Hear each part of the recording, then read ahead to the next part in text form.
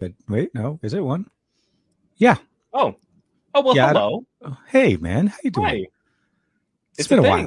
It is a thing. It's a thing we do every week. It's been tens and tens of hours since we spoke last. Yes, and I'm almost tempted to say, did I do the numbers correct? It is episode 19, right? Am I supposed to be 19 or is it 18? No, it's 19, right? We can say it's 19. You know, the thing is, what's funny is like those of us who make like videos and podcasts and things, for some reason we care about the number, episode numbers. Like, yeah. Is anyone really like kicking back and like, well, you know what I really liked was that conversation they had in episode 6. You know, like we are not Star Trek. We are not. We are not. There is not a saga. Compendium of podcast episodes that people are. There's no Wikipedia. Back in episode 7. Those are the funny times. Yeah. Continuity. They said this in episode 9, but then in episode 13 they said something different, and then they reversed the polarity of the. No, totally. And it'd be like, but Juan said he couldn't do that back then, and suddenly that power manifested itself. It'll be one of those shows critique. It was like dissecting episode 22 or episode 19 of Best of Our Week. And so I am actually that guy who owns. There was a series of books written called I can't remember what they're called now. I've got them over in the bookcase in my bedroom, but it's basically from classic Star Trek through Next Generation, where they go through every like plot hole,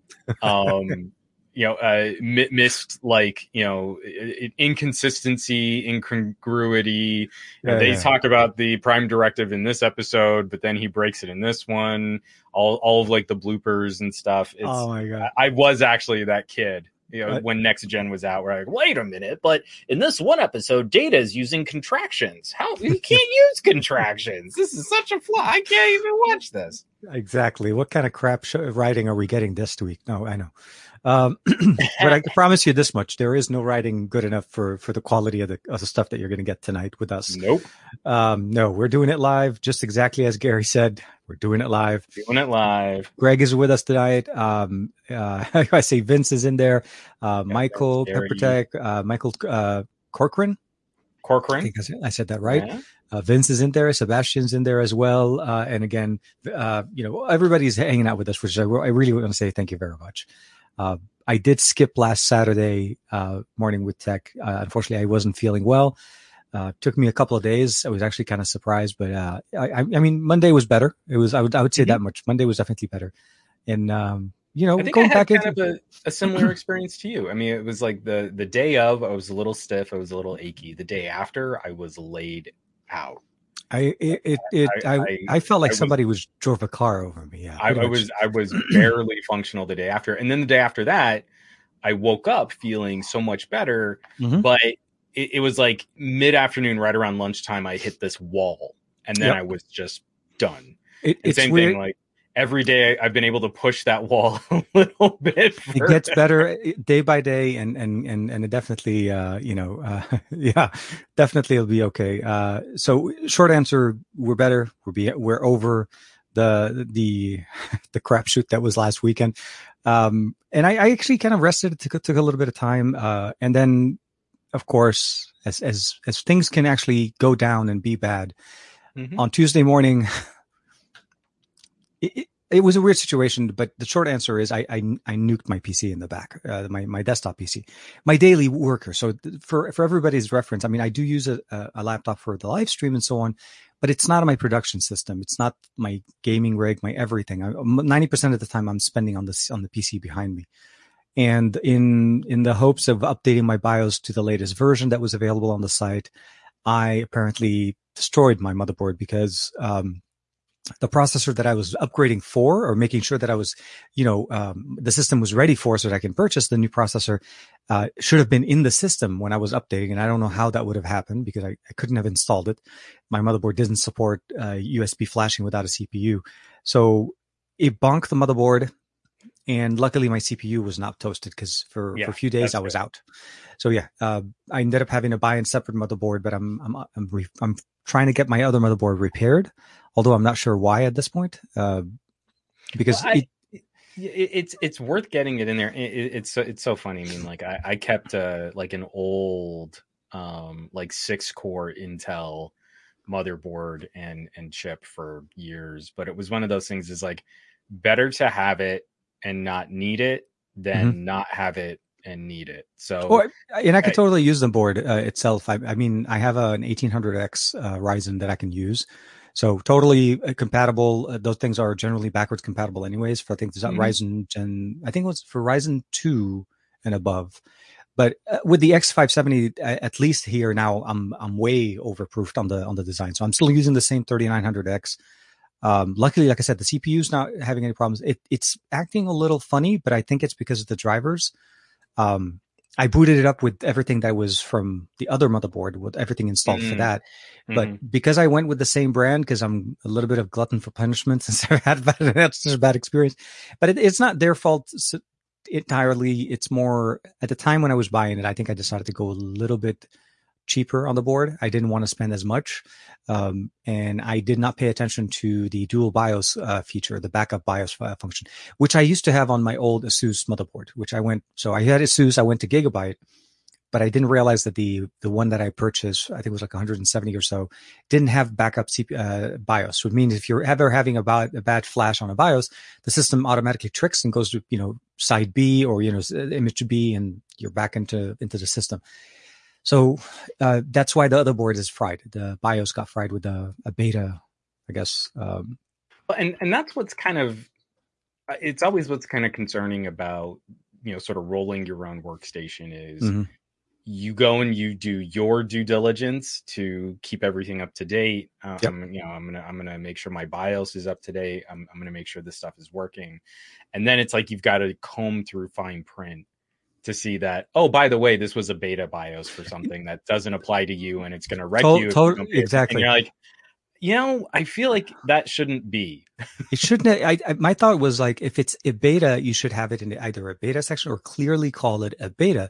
And the IT lady, when I spoke to them, she's like, well, it had a C next to it. And I said, okay, that just told me it was Rev C. It didn't tell me it was a beta.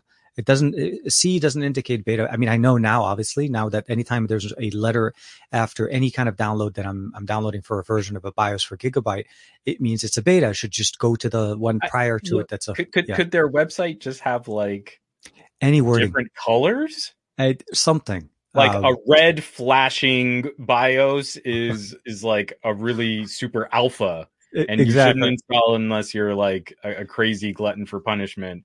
And then like if you move your mouse cursor over a beta, it like klaxons, signs, or something like warning is signing, and papers danger, and signing and all of that. Danger. Just was, like old, like dial-up internet web pages would have like soundboards and like flashing light GIFs and stuff like that. I feel like I missed those days. Yeah. I feel like we've got tools to solve this problem. I feel like it's 2021, and their approach to buy it. I feel like if there's one thing about current year, TK, it's current year, and they still haven't fixed labeling BIOSes. Weird enough. BIOSes. Biases. Is the plural of BIOS? Okay, anyway, sorry. Biases? Do they have a bias against BIOS? Bias? Bias. It has been that kind of week. It was yeah, dude. I went through a scare because the lady was explaining to me that I could have potentially destroyed my CPU.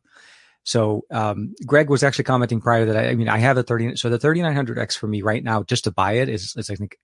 So just to say this, PC hardware is crazy scarce and expensive. 90% of the latest processors, GPUs, CPUs are not available anywhere, and you can only buy them from resellers, and they're demanding a premium for anything that you'd want to be able to get. So for me, it was like, my worry is that, okay, so the motherboard's going to be 400, the processor's going to be 700. And I'm like, okay, for a bad BIOS flash that Gigabyte is not covering any, because they're saying, well, this was a beta and you messed it up. I'm like out of it, so I can't really, I took the route, the least, I guess the least risky route. So I decided just to get a motherboard first without jumping on the CPU. Yeah. And luckily it's booting up. Now I have to go clean up some drivers, uninstall the old Gigabyte stuff, install the new Gigabyte stuff that's installed for the X570 because it's a different generation too. I think the old board is a 470 and this one is a 570. So it's a generational upgrade. But the going through having to try to find CPUs, other Ryzen CPUs, it was crazy. Like, and the markups are crazy, like Amazon overpriced. So, I mean, like it was when you told me that this was going down, like I know it wouldn't really fill in the gap, but knowing that you might have been on hold for like 3 weeks for them to diagnose a motherboard, I was like, I've got my old Razer laptop. I've got that 9th gen Core i9 Nook. It's got a 1660 Super in there. You could probably work off that. I was like, I could drive to your house. No. I was trying to, and so I've got an old PC. I know I've got something I could. I have some older laptops too, my old MSIs and stuff. So I fired up the old MSI, and it was just chuckling along. It was like barely, like it took forever to update. Things moving was like it's the. I gotta say, when I did that creator laptop, that MSI, and I was really sad. Like I had just sent that back. Mm-hmm. My MSI contact like left, and then they never got back to me to give me a return label. And I just got this really passive aggressive email from them. It's like, I think it's about time you sent that laptop back. And you're like, check your emails. I don't want it here anymore. You won't send me a label. Send me the label. It's a great laptop. But it was also, it's like, if this had happened to you like 2 days sooner, I could have like, hey guys, MSI, you want some additional coverage? TK Bay is in a pinch. And he'd really like to check out the creator focus laptop. Dude, but it was already back in the mail, so I couldn't. Yeah, no. It would totally been a lifesaver. And so the short version of it, I got the board this afternoon, popped it in. Unfortunately, the NVMe. So there's 3 NVMe slots on the board, and the smallest of the 3, because there's usually the shorter one that's in my main drive. The screw on the cap on it is somehow either broken or somewhat. It's weird. Like I've never bought motherboards from Amazon before. Generally, I get them from Newegg, but this one looked like it was an open, like there was no seal. Usually, I get them sealed with a label or whatever. So I opened it up. Everything seemed fine. But the screw for that part of the NVMe was broken, so I couldn't tighten it back. So if I had put my NVMe, it'll be like just flapping there, and I don't like that. So I put that in one of the other slots, and I put it in for an exchange. But at least I know it works. So it's a better solution than what I had before. Oh, and the plus, it has gigabit 2.5, not 10 bit. So slightly higher. Nice. So it's a slightly better throughput on the network speed, which it actually has 2 Ethernet ports. I missed those. If you ever buy a motherboard, card on mine, so it's hilarious. I think I have 3 Ethernet ports on the back of my workstation now, because the board had dual, and you're like, hey, that's really cool. But I want better than gigabit, and so I got a 10 gig NIC, and pop that in there just because it's ridiculous overkill, and I love it. Absolutely. But yeah, it's silly. Like I could be running a hub off of the back of my workstation. The reason why I actually so here's the thing. The reason why I liked Gigabyte at the time, Gigabit as well, but was the fact that all of their boards, like 90% of their boards, have a lot of USB ports on the back. Mm-hmm. Like the back plate is like plethora of, this one I think has like 9 USB really ports. Like, when you start looking at some of their Aorus lineup, and then just some of their you got me hooked on the Aorus, by the way. That was from that one time we were hanging out and we started looking at Aorus stuff. So good. It's the funkiness with their, I think their software is Peppertech was saying the same thing. It's like I am not gonna be running any of the Gigabyte upgrades from my GPU. Because you look and you're like, well, you've got to flash this. And if you have this model of card with this serial number, you're going to flash that. And then if you have this one, you need to flash these 2 separate firmware. I'm like, I'm not touching it. It's working. Mm-hmm. The NVIDIA drivers seem to be keeping me up to date. I'm not going anywhere near your stuff. But the hardware is solid. It's so good. So I've used their hardware on my 1080. So I got my 1080. It was a Gigabyte card, and then I went in just straight to the 2080 Ti in there. It was just straight NVIDIA. So it's I think it's a Creator one. But yeah, no, I like the Aorus line. The Aorus line is definitely very nice. I'm a big fan of MSI as well. I used to use them, but once I went AMD for that, I just stuck to the Aorus line. And so that's what I said when I had to go back and start looking at other motherboards, it was, having to redigest and look at all the specs. It was a crazy couple of days. I ended up sitting back on a Gigabyte card because the number of USB ports on the back, I actually have now a power and a CMOS clear button on the back, which I was really, really looking forward. Like when you find these little features, and I feel like I skimmed on all of those with the last motherboard, and that's where it got me. I could have totally had.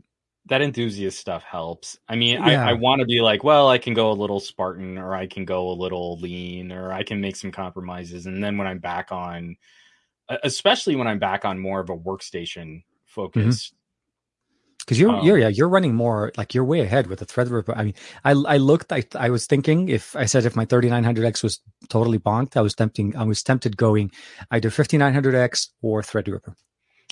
Until we see some more data on, once we see some more data on what like the next gen of Threadripper is looking like, I think the better bang for buck is Ryzen. I really like my Threadripper build, but and I'm certainly not tapping it out yet. Like the system's going to last me a while.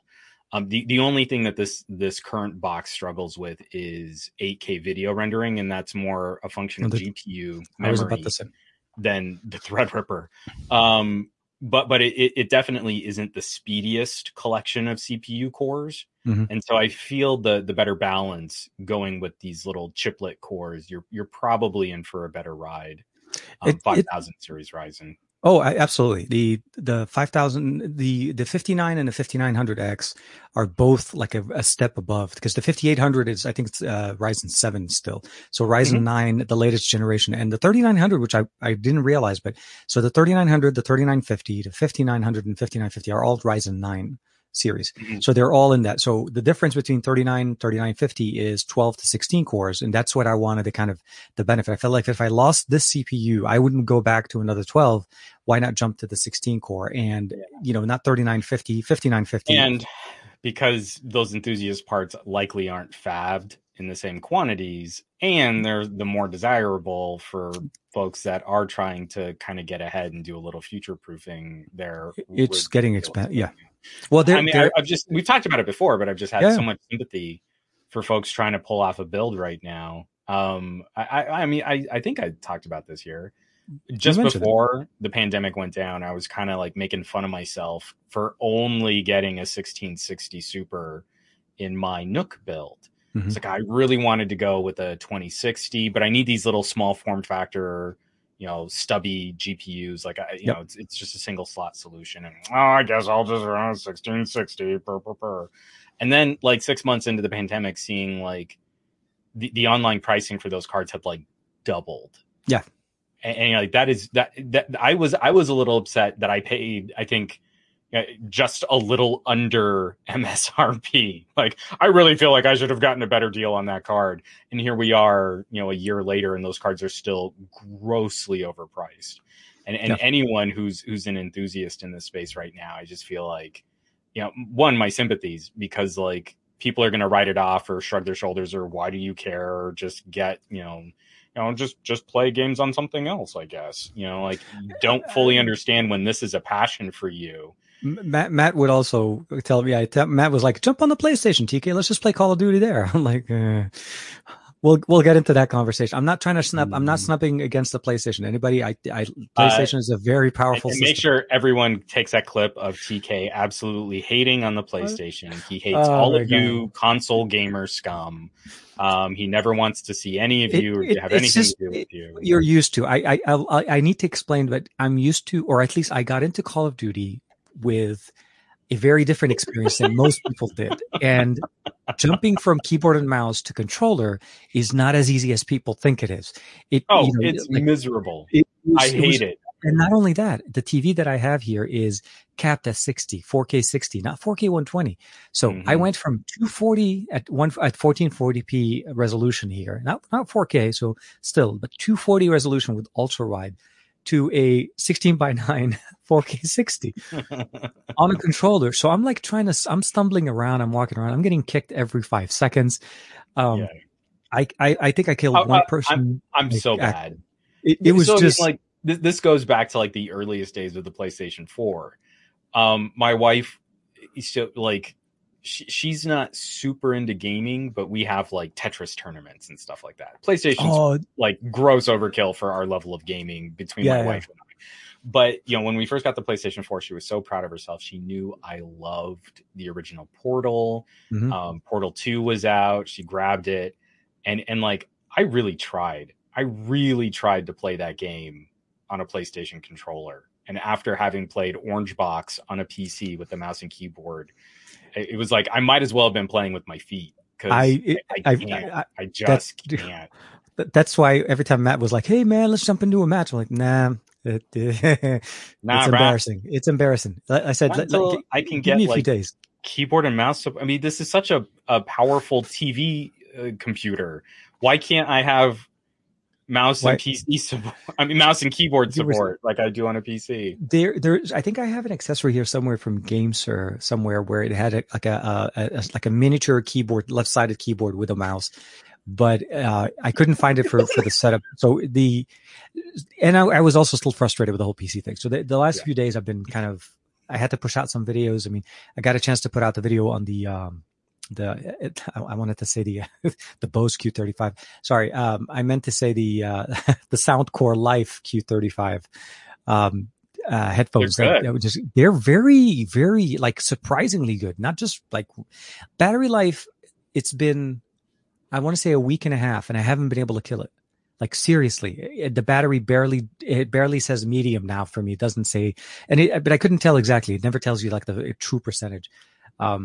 Put that video out, and then of course the latest expanding Mi 11X series of devices that and I'm not trying to knock it. Our new like Sony watch is like every week a new Mi 11 is going to come out. But so we got Mi 11, Mi 11 Ultra, Mi 11i, Mi 11 Lite, Mi 11 Lite 5G. Yeah, and then now there's also another one that just got announced. 11X Pro or 11. X. Yeah. So the brand new one that just got announced for the Indian market. So I was like, there was another. There was the Pro too. There was a Pro and the 11. That's right. Okay. So there are 8. There are 8 models of Mi 11. And I wouldn't be surprised if another one gets added to the, I mean, don't get me wrong. So the Mi 11i had, when I first got the phone, I was like, okay, I didn't understand really why Xiaomi made the 11i.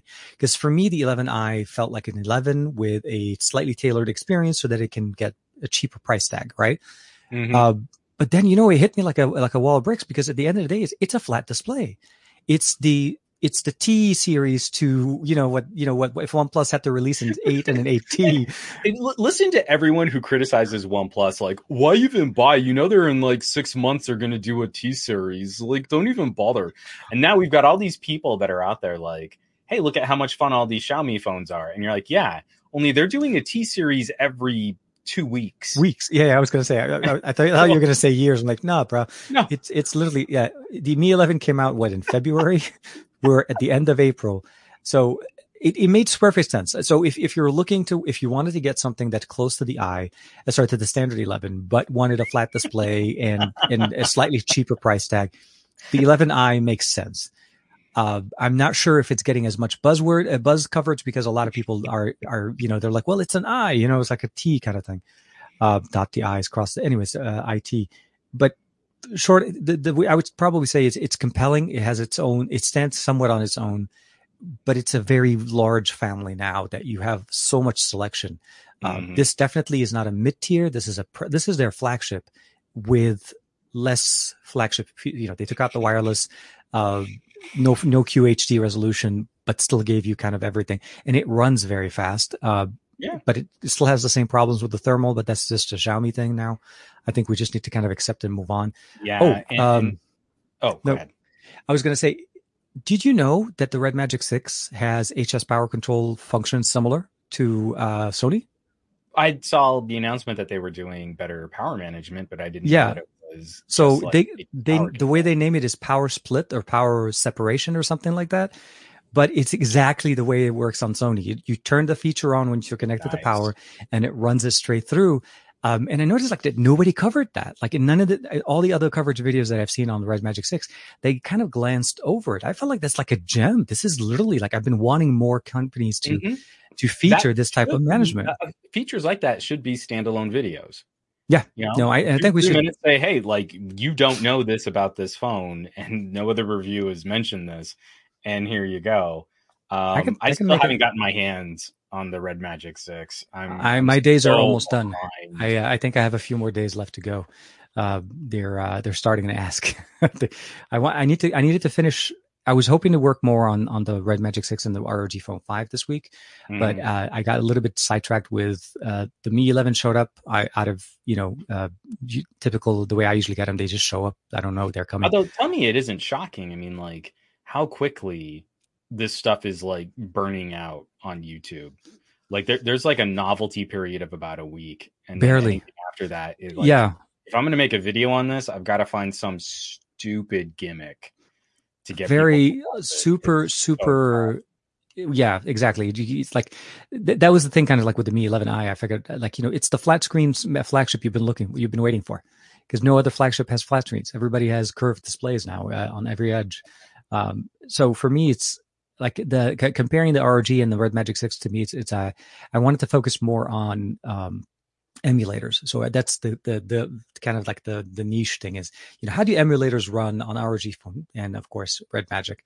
But I don't think the Red Magic is making as big of a splash this year as it used to in the past. Like I've seen before heavier. No phone is. I mean, like I'm looking at my stats on like how quickly OnePlus videos fell apart.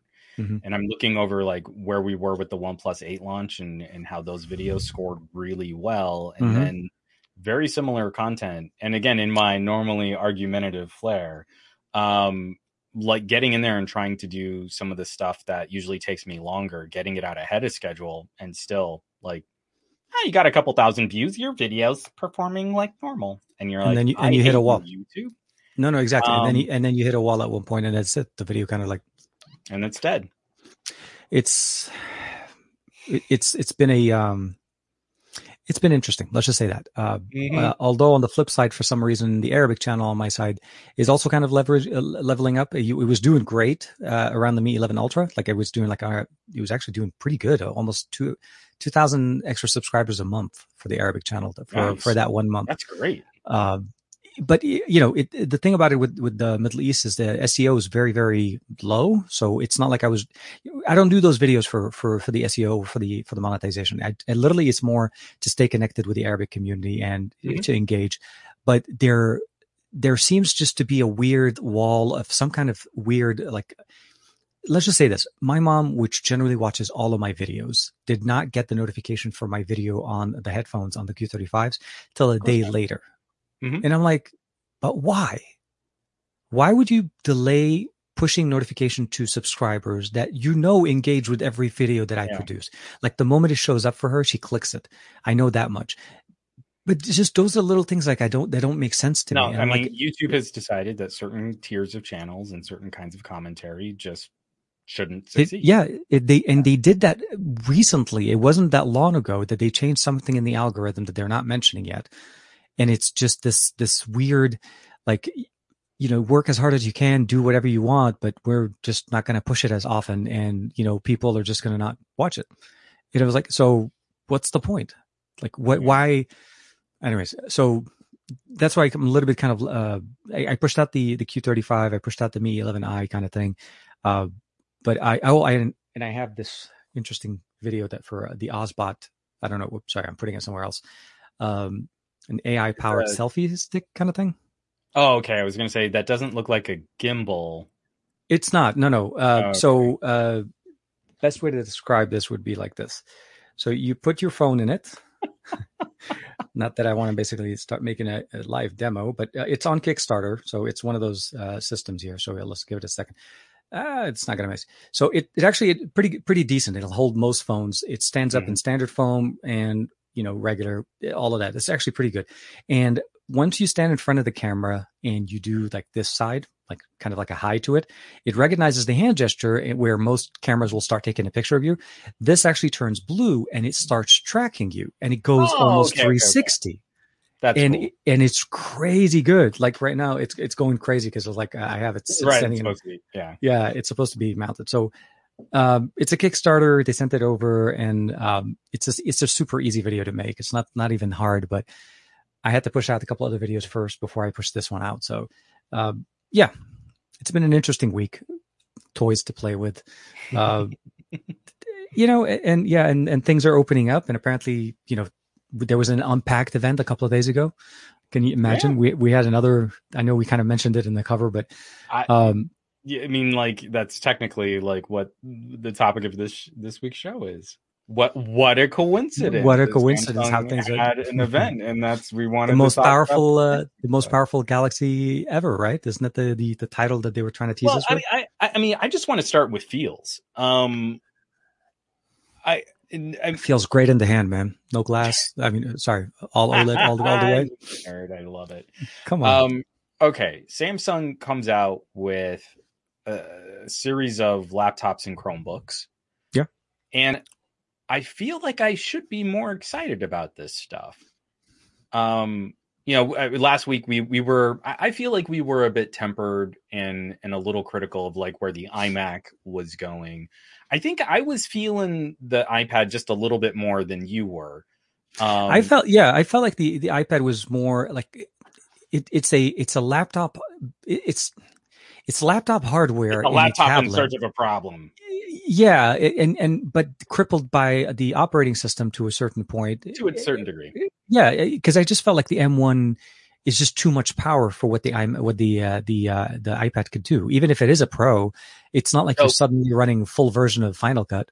So I feel like there was some sort of like I feel like there was some meat to chew in there, right? Yeah. You had you can't leave an Apple announcement like that and not have strong feelings.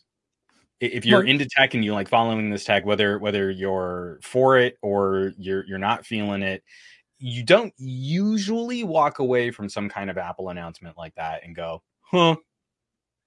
If you're really into this stuff, and no, you're going to be on some camp, exactly. Yeah, I'm kind of getting a bit of a vibe from this last Unpacked, and I'm looking. I mean, like all this stuff looks cool.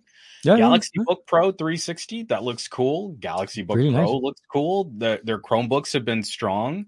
Yeah, I still don't see, what I desperately want from Samsung is a DeX dock, like a Nex dock. But aside from that glaring omission, which would make their phones even more valuable to a number of consumers. I feel like this is on point. Like this is every piece of this is the kind of iteration and refinement that I would want to see from a top class laptop manufacturer. I feel like a number of these moves put them in closer competition against some of the great work that we've seen recently from Asus. In really shaking up the laptop market. I feel like this makes them a stronger player against Lenovo, where Lenovo has been a top tier Windows form factor. And Chromebook actually, if in the LAUSD and our school district here as well, they handed out all Lenovo Chromebooks. Well, and with options that can kind of take Chromebook a little more upscale. Like after using a Pixelbook Go, I'm a little reluctant to step down to the cheapest tier of Chromebooks. I know they're functional. I know they do the gig well, but there is something to be said for spending a little more, because I don't even have a top of the line one. I just have like the base model i5, and you're like, this is a lot nicer. It's works better. Night and day. Yeah. The i5 does the job right. Like you don't think. It's weird. Like you wouldn't think that Chrome OS would need that much power just to kind of run smoothly and clear. So we have an old Acer Chromebook that my son uses for school, and the only reason why I kept using that one is because it supported a full size HDMI out, because I can actually run a full monitor and keyboard and camera. Nice. So it's like the PC experience for school. And today they had us come in because they're doing state testing later in the next month or so. They wanted to have official laptops from the school, so they would do their tests on these PCs as opposed to our home one. So I guess so we're not cheating or anything. it was a Lenovo. It was a tiny little 10, 11 inch, notebook. And I was like, oh my God, this thing is tiny. I showed my son, I said, look how tiny this laptop is. And he likes it. It's, for his size, it looked great. But it's a fully 360, folds on the other side, touch screen, all the good stuff. Very different than the one I have. Mine is non-touch. So Chrome OS, seriously, like if you run an i5 on it, pretty comfortably, will run almost anything smoothly, loading everything, booting up, and you have it. And yeah, Chrome works as you can expect. So, I've even been hitting it with like Linux apps, no, totally, editing totally GIMP or yeah. I run the Linux build of Firefox. I like having Firefox on my Chromebook. It's actually a better build. It runs much better. That's so good. Oh my God. I was really Matt and I when my computer died. Matt and I was like, TK, you could totally do your editing on on the phone, and I'm like, you could. I was like, yeah, I might be able to point a couple of videos your way about doing some mobile phone editing. It was totally. My biggest bummer thing that kind of knocked me is, so I had a whole bunch of footage sitting on my drive on my motherboard. Oh yeah. So the 2 videos that I posted today, I had a lot of footage for them sitting on the hard drive. So I didn't have the adapter to go plug it into the laptop to transfer my data, to try to, all of that stuff would have been just taking me forever. So I ended up reshooting a whole bunch of stuff. And in the middle of that, I'm obviously trying to figure out how to get hardware. So literally trying to shop and edit and produce, it took Monday, Tuesday out. So I didn't produce anything and didn't put out other than recreating content. And then, the little, this little guy, the OBSBot, it spells OBSBOT. So for me, I kept wanting to call it OBS bot. Yeah. I wanted to call it the OBS bot. I was going to say, I'm sure there's probably an intellectual property. So by calling it the OBS bot. When I called it that, and I called them up and I was like, hey, what do you guys call it? Because I've been calling it OBS bot. She responded back, no. We call it OBSBot. OBSBot. I'm like, what? That doesn't roll off. Sure. Well, actually, it's surprising. I don't know if you can see it. Hold on. Let me see if I can expand. They did send me an extra camera, which I'm really interested to try out. This little guy.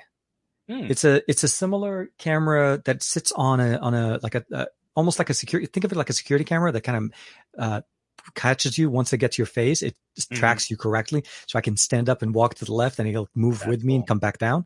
So for live streams, again, since that's the PC behind me is my main PC, I'm looking forward to testing it out. So they sent me this one for the video, and then that one for me to try out. So there'll be probably something at some point. Yeah. I'm very grateful that they were great. They were able to send me the unit, and that was, and this actually seriously though is really nice. No software installation at all.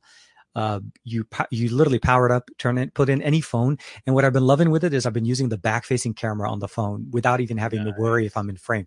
Just open it on the wide angle lens, turn on video 4K 60, record whatever. And and when you're setting it up, I said it in the video, but, make sure you align the camera to be focused on the level. So the center of the camera is where the OBSBot keep wanting to call it OBS, that's facing.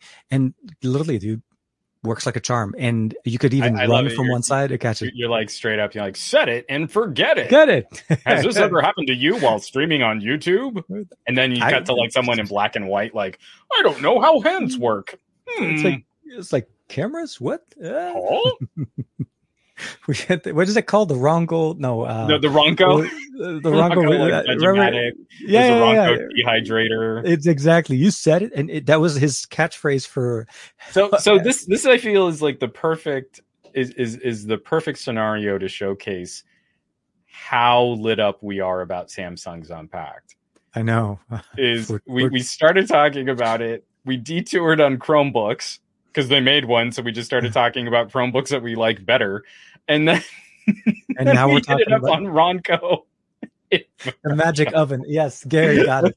The magic oven.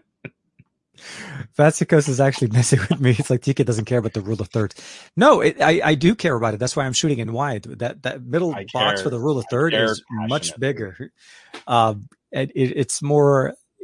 I mean, so you can technically use the front facing camera if you really gotta, but Yeah, realistically, if you're terrible at this stuff and you like exactly. poor quality video, of course you can use a selfie camera. So for me, it's like, why even bother? So because I saw some other people that they did their videos. They're like, hey, here's a quick video from the front facing camera. I'm like, nah, turn the good camera on, flip it over. You don't need to look at yourself. And it worked perfectly. Yeah. So I shot another one from the OnePlus 9. Like, it's such an easy camera to get out and vlog with. absolutely, And man. I feel The like I missed microphones, not just some the of my. camera. Okay, so I did the aperture video, I saw that today. talking Yeah. about different sensor sizes and just breaking down the math. The math really isn't that hard. What's hard is getting the data. Yeah. Is figuring out what sensor size and what focal length your phone camera actually has. But yeah, like I had it on. I don't have it over here. My little Rode grip. Oh yeah. Mm-hmm. The little Rode The one tripod. that came with our With the Rode vlogger micro. kit. Yeah. Vlogger kit. So Yeah. good. So I'm walking around with that, and I as a backup, I grabbed my Rode wireless Go 2, but I didn't even bring a transmitter. Like, I just How do you like recorded the this. magnetic the magnets? Is it that good? It works really well. This 'Cause I is was thinking, heavy. yeah. So if you wear your shirts a little looser or baggier, it's gonna kind of flop around. Okay. So you want to try and minimize, I'm, how much it bounces on you. I use, But so just a reference, I've gone 100% now on the road, the wireless Go to. I was using a much I'm more using them a expensive lot. system. Yeah. Dude, gotta get them. Just like if you can get your hands on them, which by the way, they did come back in stock on Amazon for a little bit. Mm-hmm. Totally worth it. And I keep them charged. And so, yeah, no. So, but when I saw your post about it, you said it and forget it. get it. Magic up. I'm sorry. Wireless Go to Rode. So I had this as the backup with the little tribble on top, and it kind of feels like you've got like a Star Trek communicator badge, like, you just want to talk. I wish that would be the way how you start recording, right? Right. Okay. Let's go. So I was walking around. Most of the audio from the phone mics was perfect. I had just enough. It was a really windy day when I shot it. It was just enough on like major sections of me talking about like the actual math where, like, you know what? I can't really bounce back and forth. It's just going to be way easier if I sync all the audio and off the camera, like staple it together.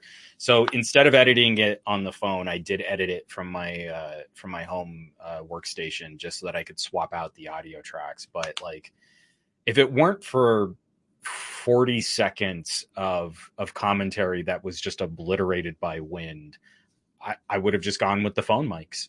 I mean, what is for an auto mode?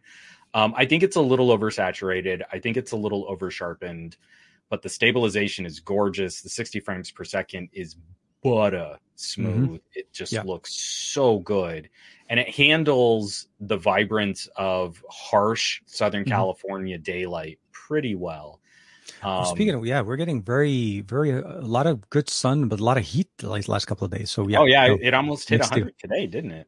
We crossed 100. We were comfortable. You broke 100. I was driving around in 98 going.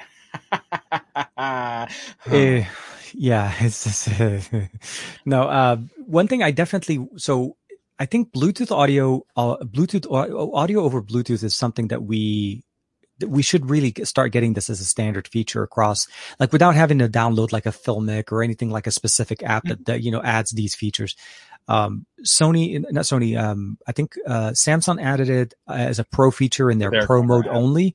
And they augmented it now with Bluetooth Mix, which allows you to use Bluetooth audio and audio from the microphones on the phone, which I felt like was a very, that's a very helpful thing, especially for if you're talking and like say I'm away, but you're behind the camera.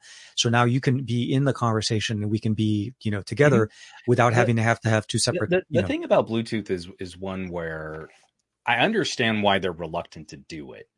It's because you're going to end up with a bunch of tryhards that complain that their $20 earbuds microphone, sound crap, like 4 years ago don't sound good, and that there are latency issues. And there is actually, And there will be. Even with Samsung right now, there's quite a bit. Like I know what pair sounds good.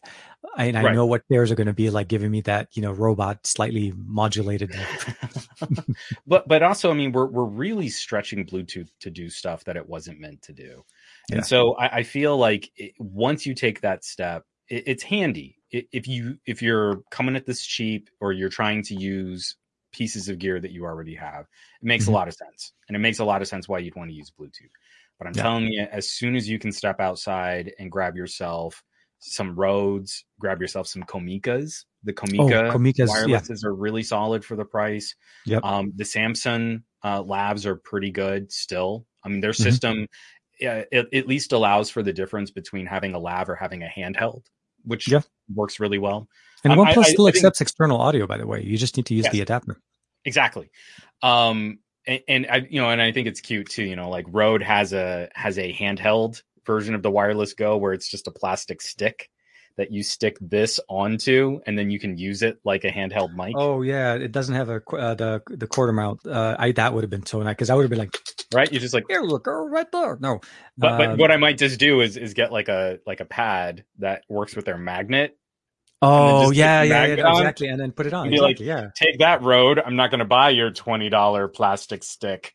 Today on Best of Our Week, Juan Carlos discovered a better way on how to use them.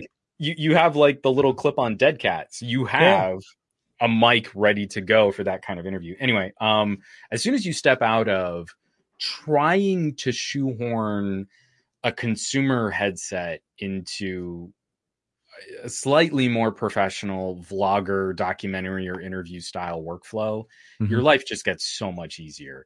So I like that Samsung has incorporated Bluetooth, but I kind of get why there's this general reluctance to use it as a standard we can rely on, because it's really not what we should use. No. And as soon as you can move to dedicated transmitters and receivers, your quality skyrockets. And that's the thing. You can go USB audio into your phone with a transmitter and a receiver is going to be an order of magnitude better to work with. Way better audio processing, better signal strength. There's no fluctuation with latency issues. Exactly. And then I think that was the when I was trying to shoot the video for this thing, for the OpSpot thing, I initially was trying to record it with a few buds. So I put the buds in there and I had like some other sound cords. But then I decided, because this one actually, the Q35s had a specific feature for AI noise focus on the, or noise cancellation on it. And I'm like, how good is this? And, I was very surprised for the quality. It canceled out a helicopter. So there was some fires in the area where we are right now. We had a couple of them yesterday, fire season starting. And the helicopter was literally like, if I was recording a regular video with the mics on the camera, it would have been so bad. People would have been like, why did you do this? The mics on this headphone canceled everything other than me. Like seriously, with the exception of a bird chirping in the middle of me saying something, that's how it got caught in the audio. Otherwise, it was just focused on me so quietly. So yeah, it ends up being, you have to pick the right gear, and it is no way to know which one's going to work better. Because the Q35s only had two mics, so you wouldn't have assumed that it would perform as good as some that have three mics, or and better noise cancellation and options. So, short answer, very nice, very surprising, but I wouldn't necessarily use it if I was trying to demo it. I would normally use a USB-C into my V60, anything that accepts external audio as over USB. And I would run the Rode mics into it. That would be my better choice, because then I know and I'm confident that the audio is going to sound clear, pristine, and I have backup audio because I know the Rode would record my track right on it. So worst comes to worst. Especially because adding USB audio to the Samsung manual video camera app is definitely a nice perk. And then same for Sony. Sony accepted and really improved their audio handling in the Cinema Pro app, where before it was really finicky. It would work with my Samsung, but it wouldn't work with my Komika. It didn't matter. So for me, it worked with the Komika. When I was testing it I was like, for me, it worked. I would say after the Android 11 update, now I popped the Rhodes in, and they were like, yeah, cool, let's go. Yeah. And then, like, it was just like seamless. It was perfect. So that kind of stuff helps tremendously. And But again, I it's think like, Android 11 did a good job. Like as an upgrade for your for the for Mach 1 Mach 2 was definitely a really good upgrade. Although you needed to, I think, like in your stage, right? Like you said, you had to reset the phone. I think just to kind of get that, or I think that was on your V60, right? so I had major issues with V60 and dual display, and I decided I just didn't want to mess with it on my Xperia. Like, I didn't want to go through the hassle of just sticking with because I used that Xperia pretty heavily, so there was a lot of my personal info on that. It hurt wiping it out. But this is also part of the conversation where it's like, when I say wipe it out, I mean, like, no restore. Go back and set it up as a completely new device. Don't pretend like you're going to bring in all of that data from your previous. They don't have a good backup and restore. Like, I think that's one thing I like about OnePlus Switch. The backup and restore function reminds me of like Clockwork Mod and But I gotta say, backup. Okay, so I'm glad you brought that up. It's such a killer feature. It is my hypothesis that this is what's likely messing up a lot of OnePlus 7 owners.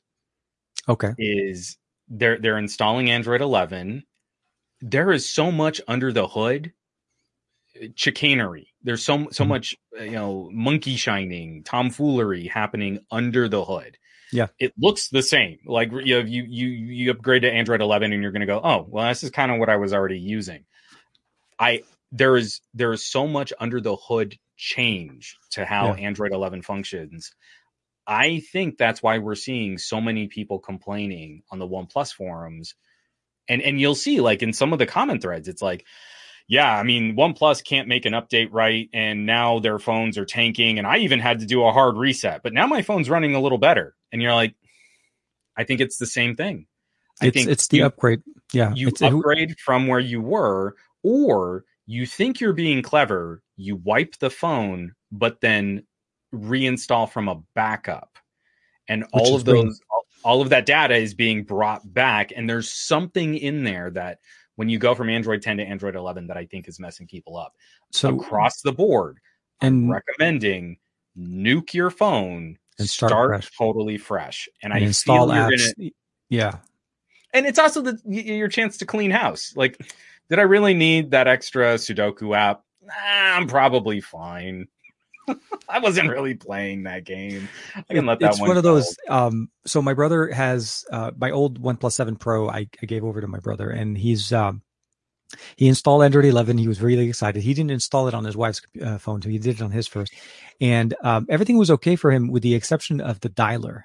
So the phone dialer is where it bonked for him, and the kicker is he could receive calls normally. So I called him. The phone rings. He answers, and everybody works fine. He couldn't make a single call out of the phone. Like the dialer would not. What's hilarious?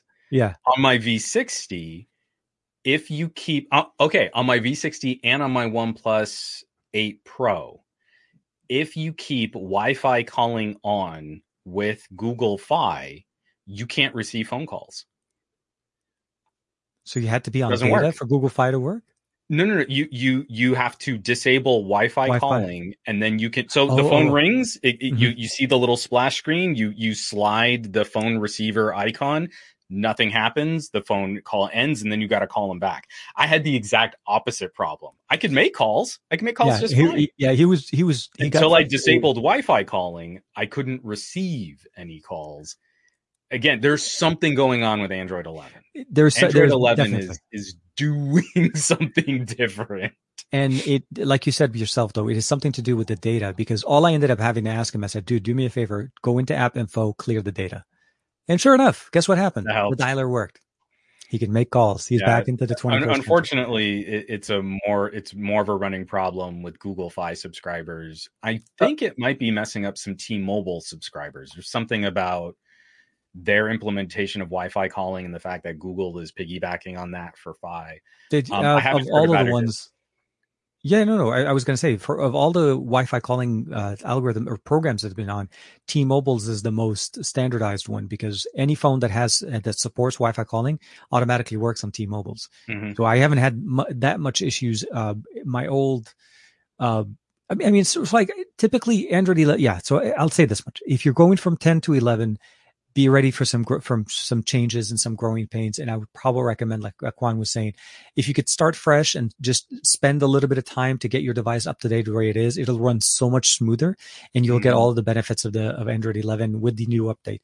Because my brother, although was having a problem with the dialogue, he's like, I love the new look. I like Android 11 on that.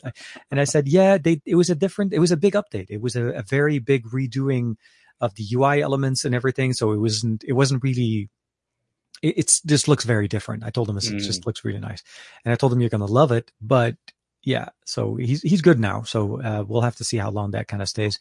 Android 12, hopefully in about another week or so, we'll be hearing the beta coming up. I was like, I love it. We're going to be talking about Android 12, and what is it like? What phone? We just got a whole series of announcements that Android 11 is going to be coming to a bunch of phones at like the end of the summer.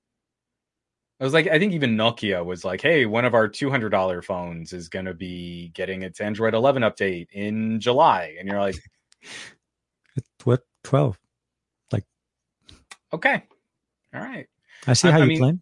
What I'm hoping, and I've been saying this since Android 9, what I'm hoping is that we'll see this be like just another step better for traction, getting manufacturers to kind of streamline their update process and push these out just a bit more timely.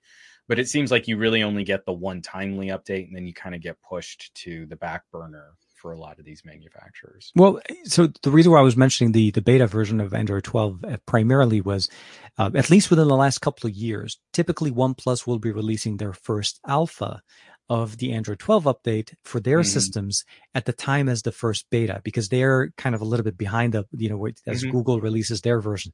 So to kind of continue the conversation. So I'm actually kind of looking forward to see what OnePlus does with their first alpha. It's obviously not a user, not a daily driver or anything like that. It's purely like what the first version of Android 12 was. Are you going to install?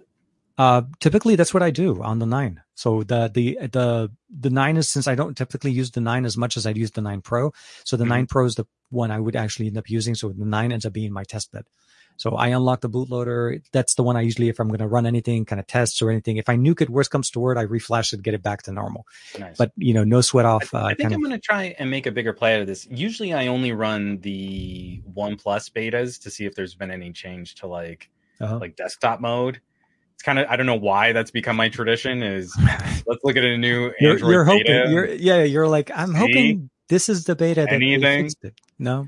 Especially because like it's the only way that we can get it. If we did, if Pixels would give us access to the desktop mode, I'd just do it on a Pixel. But it's usually so ironic. It's so ironic that the Pixel, Google's own Pixel, does not support HDMI out, and you cannot use desktop mode like at all. Like it drives me crazy. Yeah. But yeah, so like typically what I do is for the alphas, I typically just want to see what the new changes that they're going to start bringing in. There's something, 12 doesn't seem to be as big of a change as what we got with Android. We said that with UI 11. What I think is kind of interesting is when we see how Google is putting more pressure on what are those what's the name of that their update project? Treble? Yes, thank you. So starting with Android 9, and they would kind of make Treble a more mandatory component in any manufacturer update. So if you sold a phone that had Android 10 pre-installed, you had to support these types of initiatives from Google. And they did the same thing again with Android 11. They put even more into Google Play Services updates. Think about over the last year how much more aggressive those Play Services updates have become, where they even require a reboot often to complete the even on the TicWatch. I get way more Google Play updates on the TicWatch than getting a full version of Wear OS. If you're changing enough of the core architecture and the operating system underlying that phone, where you need to power cycle the phone, I kind of feel like the underpinnings. Again, Android 12 isn't going to do much.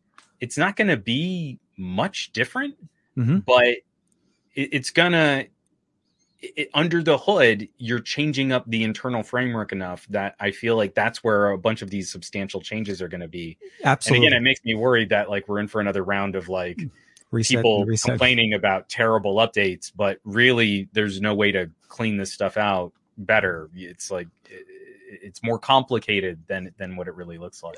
No, absolutely. And 12 definitely is more of the under the hood at this point, at least. Aesthetically, they haven't really gone.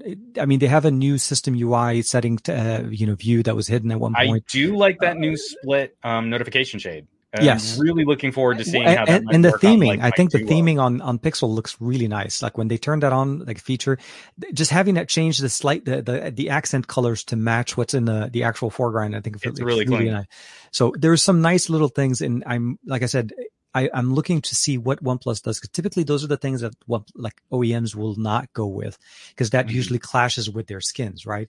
So OnePlus is with Oxygen OS, Color OS, MIUI, all of those things. They typically theme all of those features already in their system. So they typically don't go with the nice little slight touches there. Although the power menu shows up somewhere, like some versions of the device. I'll say this, the ROG Phone 5 and the Red Magic 6 both used default Android power menu, which I really like, because then you can add the automation functions into it. But then you go into OnePlus and then, they keep that in there. But I think there's other, I want to say MIUI does it, but it doesn't actually keep that in there. So they change it depending on the OEM. But we'll see. So that's why I'm looking kind of forward to it, and also want to see what the other announcement that Google has to, will be gracefully gracing whatever that thing is called. It's definitely an interesting beginning of May, kind of like hopefully no more. Actually, I'm hoping for some surprises. Maybe surprise us with something. The 5A is going to be coming very soon, very shortly after. Although at this point, I wonder. I mean, like the conversation is so rigged against like anything that's not like the most peak trending topic popular. Like I almost wonder, maybe this is the right year to kind of just stay the course for Google. You really want to put yourself out there. You really want to do something bold. I'm hoping. Did I just activate a phone by saying the G word? I'm hearing someone talk. Anyway, yeah, I heard something. Yeah, me too. But sorry, my what I'm hoping is we'll see a Pixel with a Google designed SoC, and like maybe that's just enough. Like the Pixel 6 I'll just XL, man. Yeah, like Gary's saying, give me a Pixel 6 with Google custom silicon. Just like Apple's making Apple silicon. I want that iPhone 13 with M1. Make it happen. Go. It's like, I just think it's so funny. It's like, iPhone 12 doesn't perform better than iPhone 11, and everyone's just like, it doesn't matter. And it's like, I know. What are we doing? So at this point, I mean, like, all I really hope to kind of shake up what's been going on in the smartphone market is if Google can give me an SoC that's roughly as powerful as a Snapdragon 855, has all of their supplemental cores, neural core, processing core, their ISP, their custom hardware that usually complements a Qualcomm SoC, but that's all on die, because that would be huge. That would be amazing if all of that co-processor was on the same system on a chip. Yeah. And I think that's like, it's kind of all I need to be excited about what Google might do this year, and anything else would just be gravy. But I feel like if they really go out of their way, they really put themselves out there, they really stick their necks out, they're just going to get their heads chopped off by a tech commentary machine that can't accept any conversation except for Samsung versus Apple. Well, but I mean, if there's anything to be said, this has Samsung's flavor into it a little bit, so we'll have to see. Right? Because Samsung's in there. Samsung's chip fabrication, I don't want them, like, I don't want an Exynos, and I don't think that's what we're going to get. No, and I'm hoping that I'm hoping Google definitely heavily influences the approach to this SoC and what they're trying to get out of it, and not build it on an existing Exynos architecture. So that would be my worry, is to basically, it's like, hey, Samsung's like, what have you guys been doing with Exynos? Let's go ahead and start there. I'm like, no, don't. No. Well, start what you need to power the Pixel 6, yeah. and how do you provide a more sustainable, thermally not thermally challenged processor with all of the right components to actually, I enhance mean, your experiences. if Google is able, like again, I know a lot of people are going to disagree with me here because they're going to think they want the latest and greatest and the mostest powerful. But I kind of feel like maybe MediaTek's approach is the right play right now. You're not going with the big X1 core. I feel it's like performance core is driving our CPU temperatures up higher. Mm-hmm. The GPU performance is better, but it's better at near laptop wattage now. You know, when we've got GPUs that are hitting almost 9 watts, that's insane to put in a phone. Wow. So again, I feel like if you just went with A78 cores for your quad core, big cores, and you kept up generationally with your lower power CPU cores, and you went with last generation performance on the GPU, you'd be golden. And your phone would genuinely, especially when used over a longer period of time, would genuinely outperform Snapdragon 888s in a number of tasks. Absolutely. Add in Neural Core, and you're going to destroy Snapdragon 888s for chewing up image data. Process. Yeah. Processing photos and videos. A Pixel with Neural Core is going to murk a Snapdragon 888, but it's not going to get the best as Geekbench scores. It's just not worth it. It's not number one on the DxO Mark and the Display Mate. I don't want to look at it. It doesn't qualify. I had to touch it with my hands, and now I'm going to throw up in my mouth. I do want to say hi. What's up to Aditya and All That Tech? Of course, he just joined us in the chat as well. It's definitely the conversation kind of went around. Like I know we wanted to talk about more about the Samsung event and how. But did we want to talk more about the Samsung? I don't know. I don't think if there's much to say. Really, there's not much to kind of. There isn't really much. I don't know. Let's at least kind of like here. I mean, I'll pull up a web browser here, and we can at least go over the Samsung site. I want to say this: the Odyssey, the Odyssey laptop, the gaming laptop that they were talking about, was the only one that kind of caught my eye, mostly because of the Odyssey monitor that I have behind me, which I feel like it's like their extreme gaming experience, kind of, PC components for me. But I felt like it was slightly crippled with a 3050 on it. I was like, it's a 3050, not even a 3060. It is a better, better GPU for what it does, but I felt like it needed. Well, I've got the Unpacked highlights. This is from the Samsung website right now. Perfect, and, because I think what we've seen though is it's a generational upgrade that's literally not. Don't just talk about it. I've got the screen share. Yeah. Sorry. We can at least show what's going on. Look at that. Look at the 360. So Galaxy Chromebook 2, Galaxy Flex. Why am I on just that? There we go. Galaxy Pro 360, Book Pro, Chromebook 2, Book Flex, Book Ion, Chromebook. Where do we want to start? Galaxy Book 360? Is that what we want? Well, yeah, the 360 and the standard. So the Book Pro and Pro 360 are pretty much, I think, one versus if you wanted to be able to swivel all around, or you wanted just to keep it in the same form factor. Touch display, as you'd expect, OLED panel. And I think if I'm not mistaken, I think you had like different configurations, i7s, 11th gen i9s. No, I don't think there was an i9, was there? So it would make me really nervous if they put an i9 in this form factor. I had an i7, an 11th gen i7 in that MSI, and the fan basically runs all the time. So knowing that Intel has been trying to bump core counts and keep up with their sort of odd. They run hot. Yeah, no, the 9 it might have been actually, now that I say that, it might have been 10th gen. I'd have to look up that MSI again. But regardless, to keep up with the horsepower race, we're definitely, I think, working with a bit of a power deficient on Intel. Cooling would have been definitely a big concern. I don't know that I would have wanted. I mean, let's check out the pre-order. It tops out at i7s. I would have been very surprised if I think I'm maybe looking at the Odyssey, so the gaming system. This was not intended for gaming purposes. It's not their gaming laptop. Typically, you'll get the higher specs, and the ones that generally have a fan that runs at 100% all the time. Because like all the MSI laptops I've ever bought, like whenever I'm doing anything, their fans are like. It has actually MSI knows it so badly that they have a button on the actual laptop that turns on the fans to 100%, which it does feel like at that point it's going to lift off.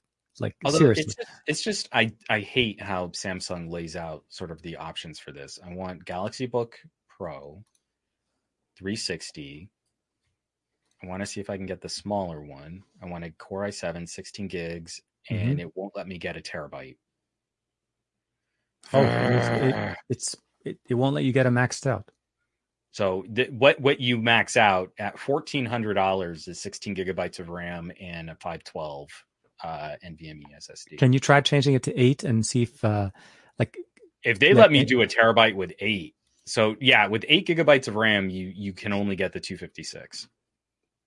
Which kind of makes sense on the. No, it doesn't. It doesn't make any sense. I hate this so much. Go to the 16 and go to the 256. I think you should be able to select the 256 at that point. No, nope, not even. So they're marrying the 256 to the 16. It's like they're making their laptops more like phones. You know, you get 8 gigabytes of RAM. You must not want more storage space. So you can't have 512. No, which is. I almost used a very crude term that would be insulting to a certain population of people. I mean, this is so reductively, knuckle-draggingly simple-minded to not give us options on different tiers of storage. And it's all. But it also could be that the 1 terabyte isn't available. Well, no, it's an NVMe SSD. It should be. No, I know. I'm saying from them, not to say that the technology is not. Sorry, what I meant to say is I think at this point the configuration isn't available for their side, but there's really no reason for you not to have to be able to get you're right, 8 gigs with 512 as opposed to just having 8 gigs with 256. It sounds like they're making you, if you want more RAM, you have to go for the higher storage, which qualifies more money. And if you want more storage, you've got to go for the higher RAM. The two aren't. Well, not only that, so for production style, though, people who would just want a ton of local storage to back up photos of their kids. They don't need 16 gigabytes of RAM. They don't. 8 gigabytes is going to be perfectly fine for general use. I was going to say for general usage, I would probably say like browsing, editing, and so on. 8 is more than enough. If you're doing any kind of production, image editing, Photoshop stuff, that's when you start. 16. I'm actually also tempted to say I don't think 16 is enough if you're doing really like creative work. 32 should be the standard. Which is also kind of interesting too, because like. What is it? Ever since 9th gen Intel, we've had laptop chipsets that can support more than 16. But a very, very like almost no, other than the creator laptops that I think some of the gaming chipsets. Some of the higher end they'll ship out with like 32, but almost 99% of them would be 16 gig as the max. Like I think my Razer was one of the last generations of full core count mobile processors that only supported up to 16. But again, it's like this is the ennui. This is the tech. Why I'm struggling because I want to be. Yeah, I love stylus support. I love having sort of tablet-y style modes. I like having flip and fold yoga style. Oh, the Lenovo does it. Yeah, the Lenovo, the yoga books. Yeah. And then I dig into just these specifics, and you're like, you're making this, you're ratcheting your customers. There's no reason why these tiers should be stapled together the way that they are. And this is something that people buy Apple despite their business practices, not because of these business practices. No, exactly. You're not making this easier for consumers. You're making it more expensive for consumers. It's more about nickel and diming it. And Gary jumped into that. I want a Xenon processor. Man, remember the Xenon processors? How big those things? Oh man, the Pentium back in the days of the Pentium. Oh, yeah. No, I've been watching like the server build. Like Dr. Ian from AnandTech has been testing a whole bunch of recent like server chipsets and stuff. And who else? There's another channel too, and my brain is Swiss cheese. But watching people just pull out these like blades and you're like, I miss working on servers. There's like there's a part of me that would really, really want to get like an old, like, just get a data rack and center. yeah, and Yeah. exactly set it up and just set up your multiple servers on there, run them with the Xenon processors and all. I know, I remember those things ran hot though. I love it. Aditya is jumping in there. It's like best of our week. I edit on my laptop, and I can agree that 8 gigs is absolutely not enough. It works, but it feels like its computer's dragging, and it is one of those easiest things you can definitely upgrade. 16 is the way to go. It's like one of those, we should have been there years ago. Like 8 should not even be an option, especially for laptops. I understand it for smartphones. Like the Mi 11i, surprisingly, with 8 gigs is running perfectly smooth. Like MIUI runs without any problems. The 888 is handling it very nicely. They actually are going with a new type of tech with the E4 AMOLED 1080p panels. So it works. It's like, they're seriously, like, with the exception of a few things that they took away from the Mi 11, it's a decent T series, or like a tailored experience of what the 11 was offering, and much cheaper, like around 650 euros, which I felt like it's like where more people were focused on that one. So let me see here. And the thing is, like, I even dig some of these design elements where their hinge is that little bump so that the keyboard lifts. A little bit of an edge, and so that there's no. I'm trying to find from their Unpacked page. I'm probably popping all over this microphone right now. What was the name of their gaming laptop? I don't see the that Odyssey in their one. They don't have the Galaxy Book Odyssey Book Flex. It's an update. So hold on, let me see here. Do I get? Let me see if I can.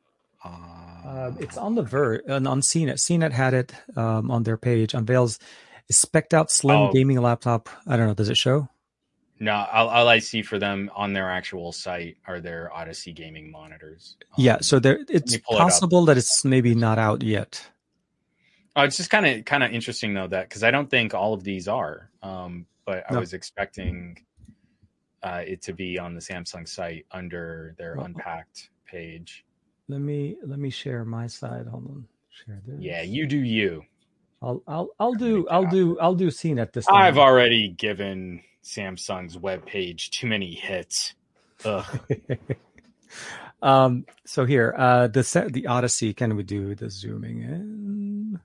And here we are. So if we had to kind of bring it up, the Galaxy Odyssey Book is going to be a 50.6 typical, gaming monitor, 11 gen Intel Core H series processor, NVIDIA RTX 3050. So again, TI, the new chipset, the new GPUs, up to 2 terabytes of internal SSD, 32 gigs of RAM, the right number. But it says up, but again, you have to read the words up to, which means it doesn't start there. HDMI, USB-C, USB Type-C 2, 3.2 USB, 3 of those, which is nice. Micro SD for external storage. But they kept the micro SD on this one though. I don't know. When will they take that away? I'm just kidding. High quality gameplay with Game Pass. Magnetic back, makes sense. Dolby Atmos for sound. Enhanced cooling system. 135 watt charger with USB-C, which means charger will be universal, which should be pretty good. And interesting design. I mean, let me see here if I have a better picture here. So this is what it's going to be. It looks very like futuristic, I guess, but it's the updated Odyssey, essentially their gaming series. They did, I think, if I'm not mistaken, update also the Odyssey monitor this year. So it was the one that I have has a how new much version. Do we want to bet that the Odyssey with 8 gigabytes of RAM has 256 gig of storage? More than likely, that's how it's going to. 16 takes you up to a terabyte, and then the 32 takes you up to 2 terabytes. 2 terabytes. I think that's the step count. And but totally. Why would you ever make a laptop, a gaming laptop that has 8 gigs? It's like, come on. I don't know. Call of Duty would gobble that up in 2 minutes, man. Call of Duty won't fit on the SSD. No, I was going to say, yeah, exactly. Yeah. Every single, like, I learned one thing by trying to play Call of Duty on the PlayStation. The way Activision and the updates their parts on the game are in pieces, and they're all separate modules that you have to go into the PlayStation store to update separately, so that you can play the game with high graphics as opposed to standard graphics if you have a monitor that supports it. And but on the PC, like seriously, every other day I turn on BattleNet just to jump in, and there's always like a 200 to 300 megabytes sometimes, and then of course season 3 just got dropped, Right. and those are like terabytes at a time, and I'm like, oh my god, dude, I just wanted to play. I hate updates. Like you buy a game, right? You bet it, you go home, you plug in the disc, and literally, I think 90% of the time, there's going to be a sit down where you're going to wait, like, oh, I got to wait for an update. Mm-hmm. That's the way we are now. They don't. And at the same time, like Comcast is going to be firing up data caps across the country, And you're like, oh crap. So like, right. yeah. So I got to plan my updates, every other week, so as to not eat up all of my or data. take your laptop to the library and download on the library Wi-Fi. Oh no, I'm just so I'm not too scared off by a 3050 Ti. But absolutely. I was just thinking is like, if you call it a gaming though, I would go 3060, 3070 actually would be nice. I'm not even saying give me an 80 or a 90. Give me a decent processor. 3060 actually is surprisingly good.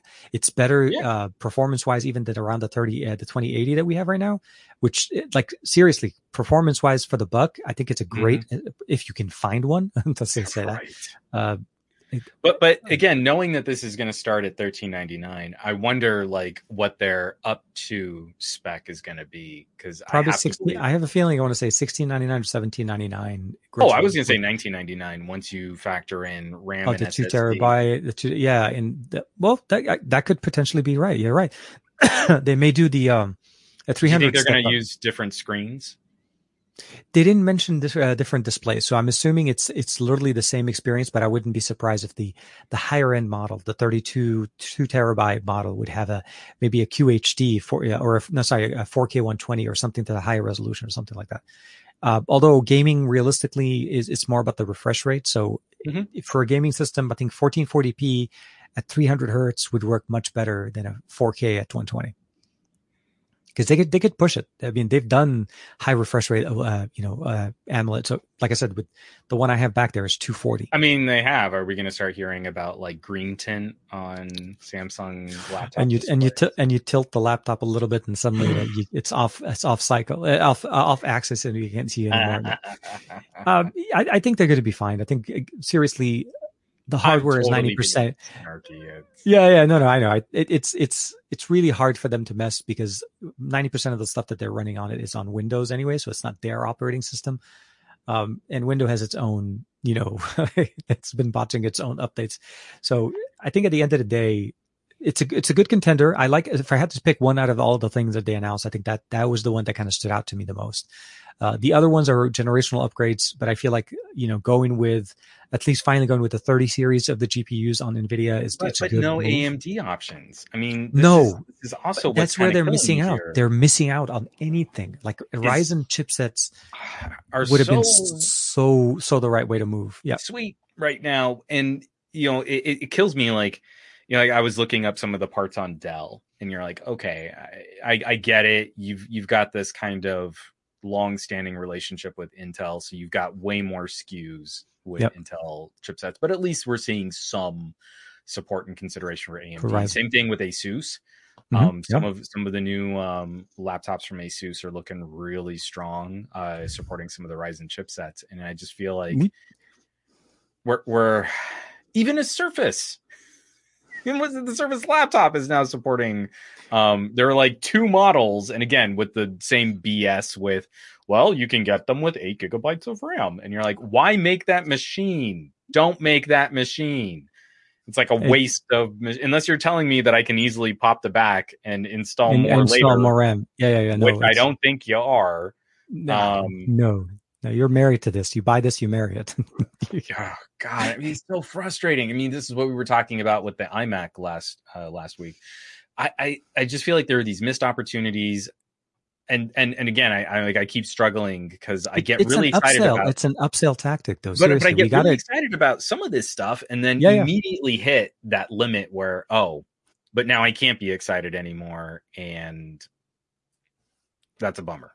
I like it. Adam jumping in. Adam from Tech Odyssey is like saying 8 gigabytes of RAM machines I mean, aren't Skynet he approved. posted something earlier like skullduggery, 8 gigabytes of RAM is perfect for gaming.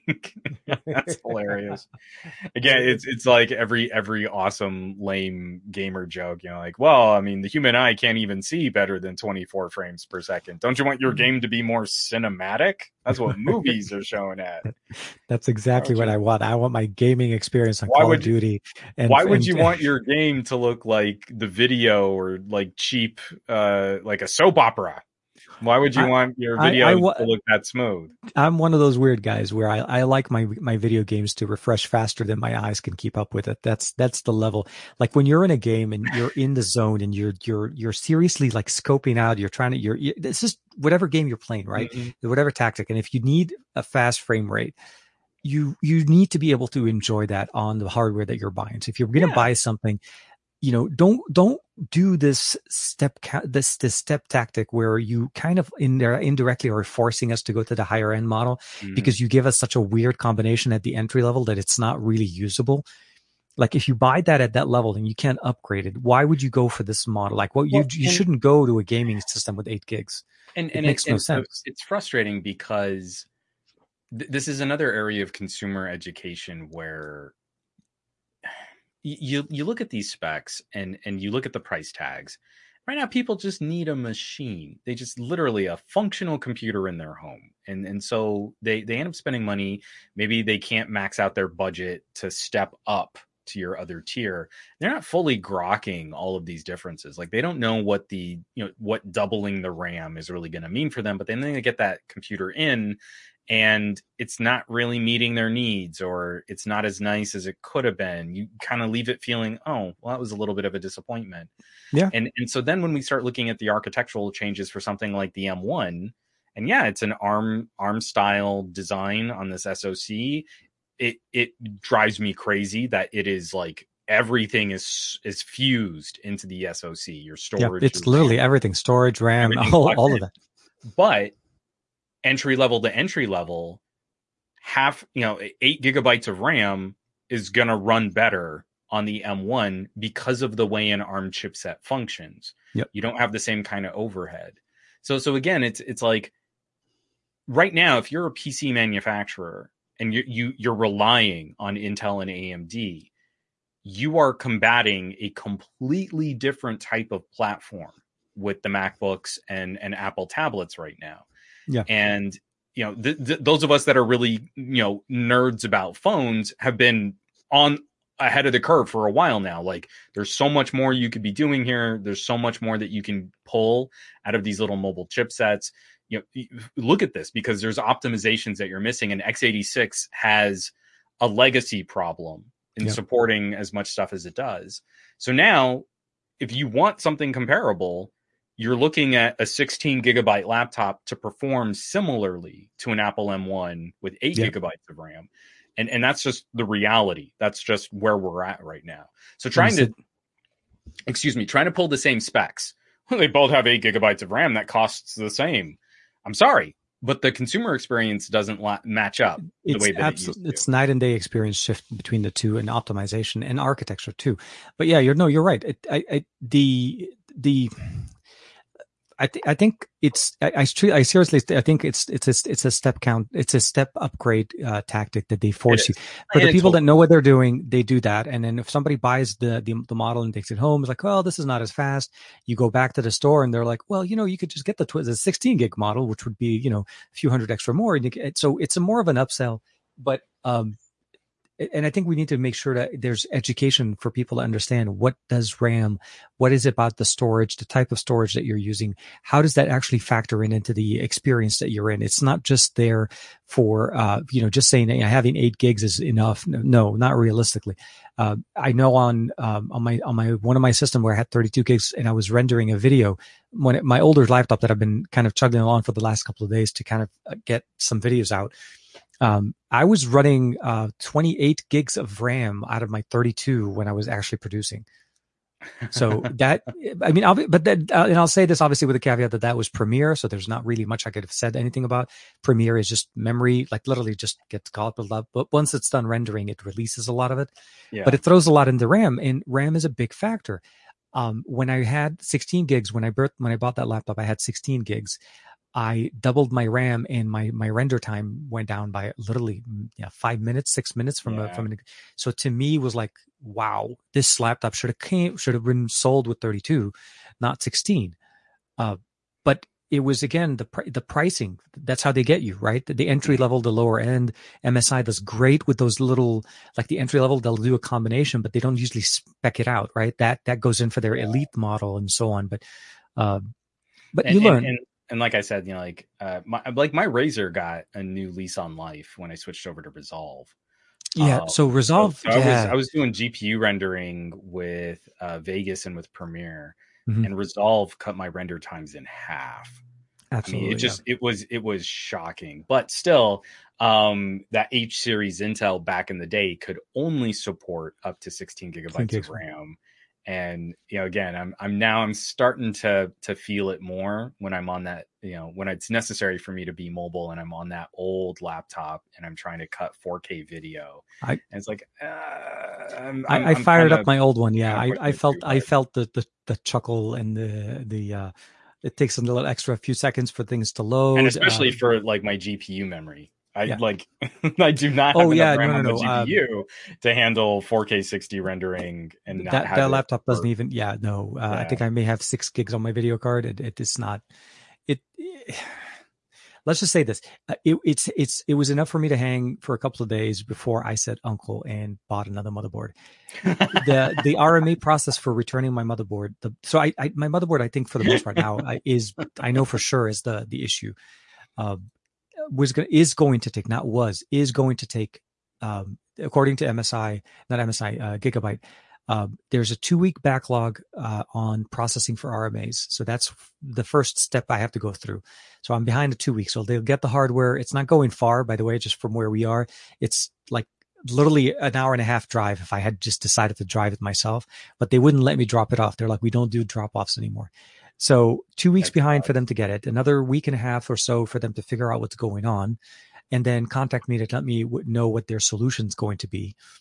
And then for that, and then wait for them to. Too helpful. It's very, very non-conducive. Like I asked the person at the time, I said, look, can't you just give me a credit? I'm within my warranty. We know what's going on. I'll send you the motherboard. But can you at that point just give me a credit towards something else and I can maybe just upgrade myself into a newer board? They're like, no, we could probably replace it for the exact. If we have it, if we don't, we'll give you the next comparable one, which probably would be a 470 as opposed to a 570. And I'm like, okay, but all of that is going to take so long. And I don't think I can keep producing content on the daily, or at least the 2 to 3 episodes that I do a week with the existing setup, because it's just very, oh my God, it's just so slow, so like monotonous. Yeah. It takes so much more time of your day, and I don't have that time. We have day school at home with my son, day job stuff, and all of that. I need my systems to be. I've been telling you to do more from your phone. I need to, but shoot it all on your phone. It's the setup, though, right? It's like so. Content the way I do it right now, for me to shoot it from one phone. No, I did contemplate the idea when my system went out. I seriously like, look, I have 888 processors that can handle as much as I can throw at them. Obviously, they're going to heat up like heck. I'll have to render these videos obviously in the refrigerator, with my cooled down, No, seriously. We should shopping literally right now while you're talking about this. I'm shopping some of those generic phone clip-on coolers. Get the Red Magic one. That one's actually really good. Is the Red Magic one Poco Pin? No. It's a USB-C. It's a USB-C connection to your phone. It has its own app, and it's a dual cooler, so it runs multiple. It actually dropped the temperature on my. On my Red Magic video, I did the temperature test on it. So ambient temperature is about 71, like when you're not running it, and then when you turn it on, it dropped it to 49. It seriously was cold, like really cold to the touch. So passive cooling is definitely very good. There is a design problem with the Red Magic 6, and I'm not trying to say it's an issue, but it's because the Red Magic 6 has built-in fans. or a fan, right? That's specifically positioned over the CPU. You can't move the dual core cooler that they sell right above where the CPU heat is generated, which is 90% of where you want the cooling to be. It has to be sitting in the center. So it defeats the purpose of what it's trying to do to provide that cooling. But I feel like that the cooler would work perfectly on other devices that don't have the fans. Because you're blocking the fans. That's what I'm trying to say. Is you by default, right. You block the intake. Did you try taking the Red Magic Cooler and putting it on another phone just to? Yeah, no, it works. All right, then I need to dual core. But I will say this: it didn't work on every phone. Like on my Xiaomi devices, it worked perfectly fine. Samsung wouldn't work, but you don't have to worry about that. You don't worry about Samsung. Yeah, I don't mess with Samsung. It's fine. Yeah, I know. No, so there's a lot of other things, and if I can see where it is, I don't know where I put it. It has to go back in another. Oh, so before I forget, I brought over. Did you notice that you got the MR2?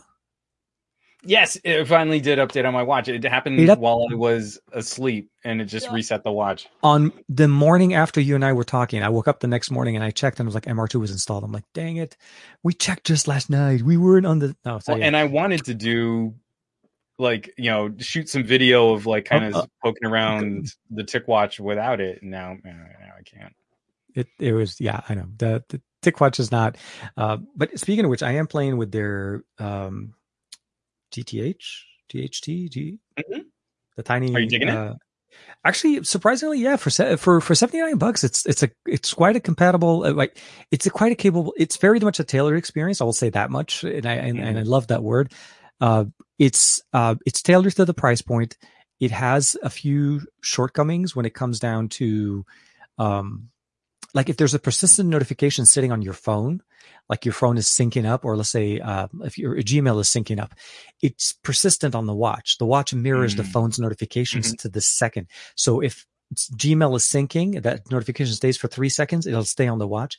And then one time I forgot, WhatsApp was back in doing a backup, and it took about a minute. The watch kept buzzing for a minute. And I'm like, and I keep clicking it, dismissing. Nope, keeps coming back. So there is some things they can work on, but step counting, exercise, time, and all of that. It's actually a quite capable, tracker from Mobvoi, and it definitely works with their app, which is one thing I like. I wish they would fix the timing though. I have no way of changing it to 12 hours as opposed to 24-hour cycle right now. It's just showing 24 hours all the time. So gotcha. Right now it is 21:38. True. 9:30. It's 9:38. It's accurate. It's totally accurate. Military time is the best time. Let's just say that, dude. But yeah, no, there was interesting things going on. I mean, Apple, obviously, Samsung's thing was, I felt like could have been a little bit more. Actually, I don't know if it could have been really more exciting. I think they did the best that they could. And it was an announcement. No. I mean, I'm just saying. Kind of you. They did what they could. They did the best that they could. I mean, with that. Good night, Adam. Hope take care, man. Have a good night, Adam. Thanks for dropping by. It's one of those things like they couldn't really have done that much more. It's laptops, right? It's not smartphones. It's their higher end laptop stuff. It's mid-range, new upgrade, generational. So short answer is, I'm also trying to remember, did we ever have Unpacked for their laptops? Did they ever have an event on their own? I remember one. I'm sure there's probably been other events for laptops. They usually, if I'm not mistaken, don't they usually get tacked on to like other? In the past, they used to be part of some other event. It was never their own. And in Samsung, I think this is getting into the, we'll have an announcement or an event every few weeks or so, every few months. So we'll have to see. But, it is what it is. I think overall, there was a little bit of a nice little surprise. I don't know if you saw that video Edibon posted about the Infinix, the new budget line gaming phone. That was actually pretty decent. Interesting entry. I've never heard of the brand, so that was interesting to see it. But yeah, there's a lot of things that I still need to work on now that I have a path forward to fixing to fixing my desktop. I ordered a replacement motherboard. Hopefully that'll come tomorrow. And so I have to gut the motherboard situation going on. But that was the other thing. The reason why I went from gigabyte to gigabyte is the legacy plugging process into their motherboard it was so seriously like everything was in the same spot. All the wires were in the same spot. The pin connectors, the Feels headers. good when it's It like, was oh, so simple. Like I don't need to change any of my cable management. This is no. Everything it routed everywhere in the same position. Oh, but the new motherboard, which I was really excited about, it had shielding on the bottom. Like, you know how like motherboards typically are all like bare at the bottom? This has shielding for cooling. So it like heat sinks on the bottom, heat sinks on the top. The back plate entirely one piece. There's no snap-on mechanism to it. That's good. It feels good. It does feel really like a very nice refresh into it. And plus, by the way, I gotta gotta clean up it was just a lot of dust in there when I got in there. I don't know where the dust comes from. It's like, seriously, I just don't know where all of that dust goes into my computer. It's pretty gross, right? Yeah. Ridiculously disgusting. Because you're also like, some of this is probably like dead skin cells and stuff. Oh, more than and for me, it probably, cat hairs and stuff. I don't know. Then also I walk around my house in my socks and then walk into my office and I kind of track in some of that. Like you bring in some. No, it's all gross. It's that's how we end the show, guys. That's skin cells. No, yeah, that's if we ended it any other way, would you want it? Would you be with us for this long? Michael Peppertech is saying the Infinix 08 is the phone that everyone got. Did one video and forgot about it. Like every other device they got. It's very like they're very new to the market. They're not very known. And they're very much into MediaTek style processor, like older, I want to say processor. They're definitely working the budget side. So I think it's a good solution for if you're looking for a budget phone and you're pinched for on the money and you want to be able to pick up something under $200. I never had a chance to play with it, so I can't really speak too much. I know Edabon did a video on it, but they're coming on, so we'll have to see what other systems are doing. I did see somewhere though that Honor is going to be releasing their first Snapdragon 888 phone at some point. Ooh. So that is very interesting to hear Honor and Snapdragon in the same conversation. I would be kind of curious about that. I'm looking this up. It looks okay. Yeah, no. A Helio D90. Yeah, that's okay. It's not bad. It's okay. So Dark Lord Speaks is saying Infinix is kind of set up in India, and they got some good budget offerings, and I think that's what the general feel for them right now is. I think they're more budget friendly. They're very that's their target, which there's nothing wrong with it. Feed into it. It's crazy seeing like all the budget phones that are rocking that Samsung 64 megapixel camera though. It's a 1 over 1.73. That's not that bad. Image sensor. No, I mean like that's the same image sensor that was on a V60. So I'm sure it doesn't perform as well. I was going to say that it's the post processing is going to be a little bit. Also, a lot of them I don't believe mount it with OIS. So that is one where having a little extra image stabilization helps. Especially for low light. Yeah. Because you end up with smaller photo sites on the 16, because often you keep that image sensor size for a 12. I mean, that's the same sensor size that's in an S21. So when you pixel bin down and it's a 16 megapixel output, as opposed to a 12, it does need a little extra help for soaking up light with smaller binned. And I feel like MediaTek's processing power in the Helio side wasn't as good as what they're doing with their Dimensity. The Dimensity is where they're rocking, like the Dimensity 1000, the Dimensity 12,000, 1200. I think 1200 looks like it's going to be killer. Again, just like I was with the Velvet last year. Like I'm very anxiously awaiting anything that makes it to our shores with the Dimensity, because the 1200 looks like it's going to be that next proper step up to give us like somewhere in between 855 and 865 performance. And that to me right now is a sweet spot. I'm thinking it's closer to 855, like a little bit better. It depends on how the manufacturer decides to go bins it though. Because again, I'm sure there's going to be different tiers of 1200, just like there were different tiers of 1000. And a 1000C is still a very capable performer, but the way that it was implemented in the Velvet, it's only a little bit better than a 765. So that I kind of think is going to be the same situation. Like you'll get a 1200, it might not be binned to outperform an 865 though. It'll be one of those things we gotta check out. I had a chance to play with one of them on the Reno 5 Pro 5G, so that was running at the Dimensity 1000, and actually it's surprisingly very nice for what it's capable of, for processing power, and it is really comparable like to what around like the 855, but you wouldn't have known it honestly.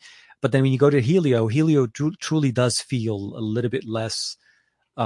Like you notice the system struggles a little bit, but the 1000 wasn't doing that. For some reason, it operated correctly.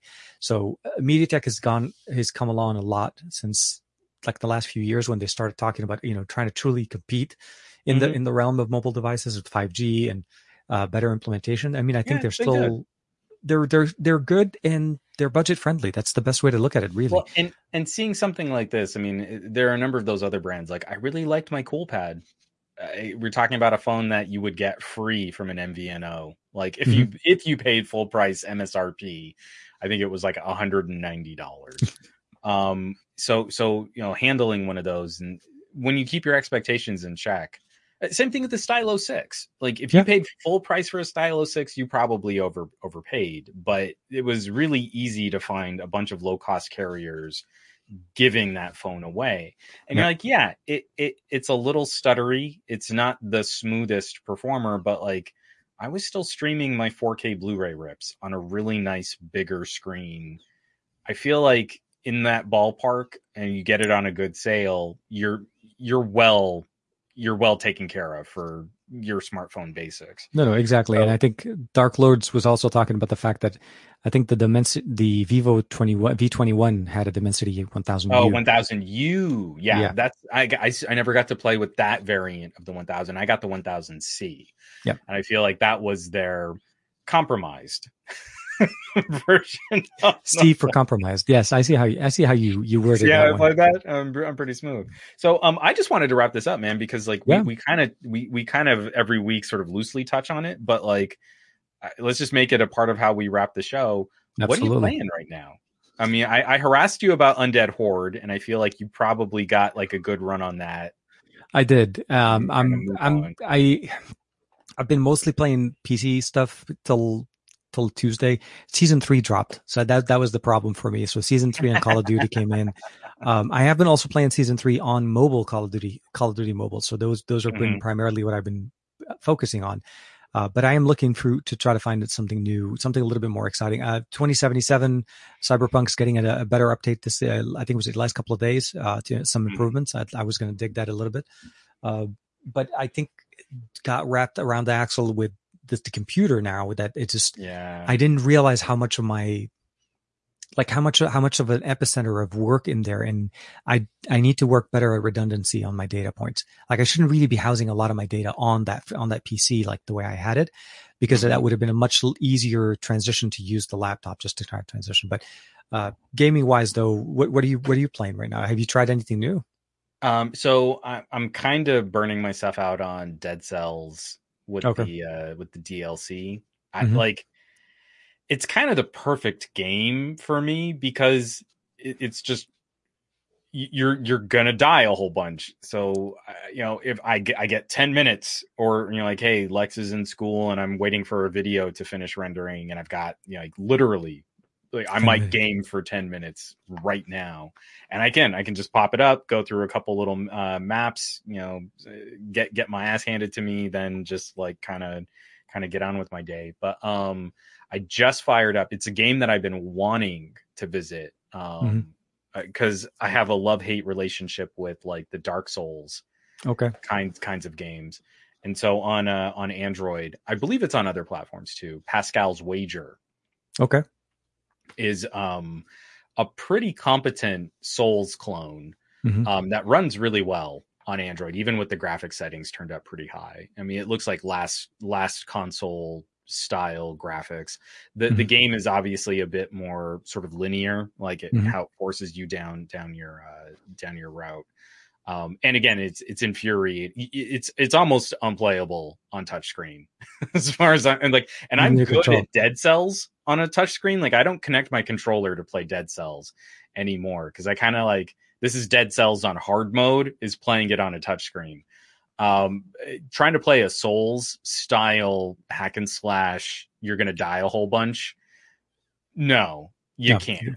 But it's got really good controller support, so I've been firing that up, and I've been hitting that one a little harder just because it's infuriating how difficult those kinds of games are. You know, parry, block, attack, parry, block, parry, parry, block.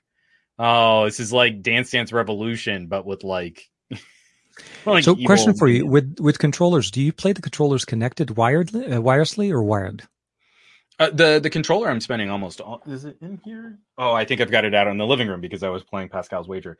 I really like my Steel series. So I've got a Steel series Duo, and it comes with a little USB transmitter so that you can use it as a PC controller. So that's what we use on our Nook when it's kind of tucked behind our TV. And then you flip a little switch on the controller and it can go to Bluetooth, or you can connect it over USB. GameSir does that, something like that. So I use the Raiju. I like Razer's approach to things. So Raiju does really nice. And I also use their, for their controllers on the phone is usually just like USB-C connected. Mostly because when you're playing games like you were mentioning, I feel like latency could actually be a big factor. And if you win or lose, even though it's an older style, you're trying to hit that right combo, but you're like, but I just got kicked. I'm like, what happened? Wired all the way.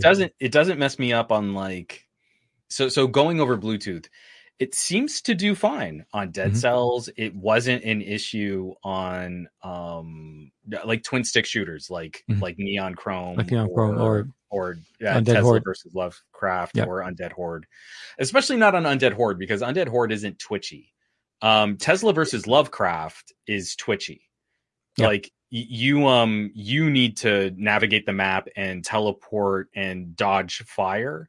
Undead Horde is way more about directing your zombies to go and attack other things, and then you can evade. Well, resurrecting and directing, resurrecting, more management, more managing. Yeah, exactly. Immediate attack and evade.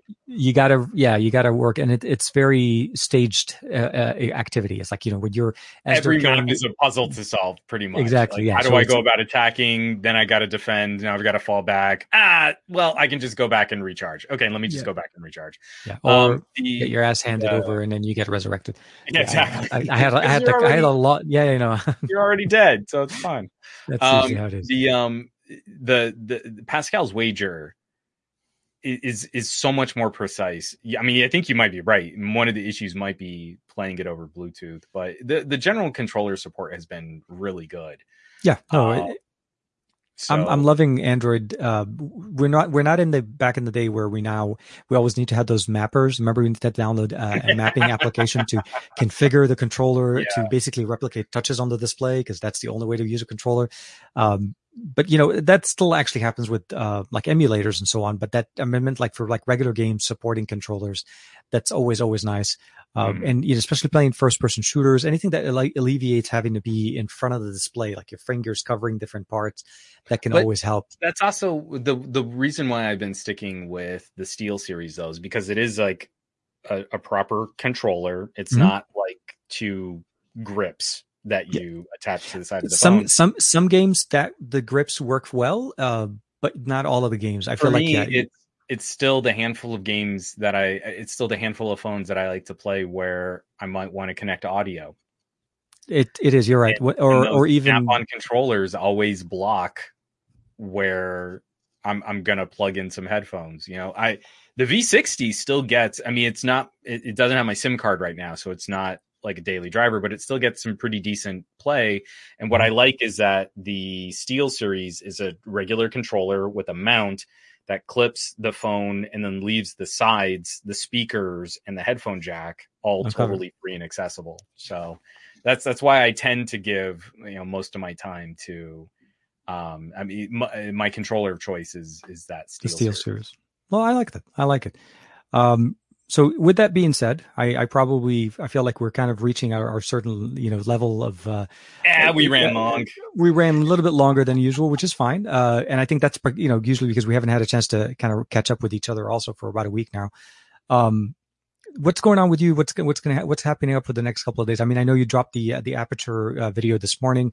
What's some of the stuff that you're working on for this week later, or maybe so if you can tease us a little bit. Ultrasone is shot. The Ultrasone Performance 880s. So those are like $400 headphones, and nice. I'm really stoked I got to give them a spin. I'm going to try something a little different with that video, where it's less like, let me tell you all about them, because they are a little older. Like this is a brand that's really well established, and I'm catching up with them. So instead, I'm going to try and do a bit more of a listening party, like talking through more, like, as I started listening to these headphones, I started leaning towards these genres of music, as opposed to, these are the specs, and these are the drivers, and this is the kind of cable, and this is how you use, and look at this headband. Like, I just don't care anymore. Like, it's fine if that's the kind of video you want to watch. It's not the video I want to keep making over and over and over and over again.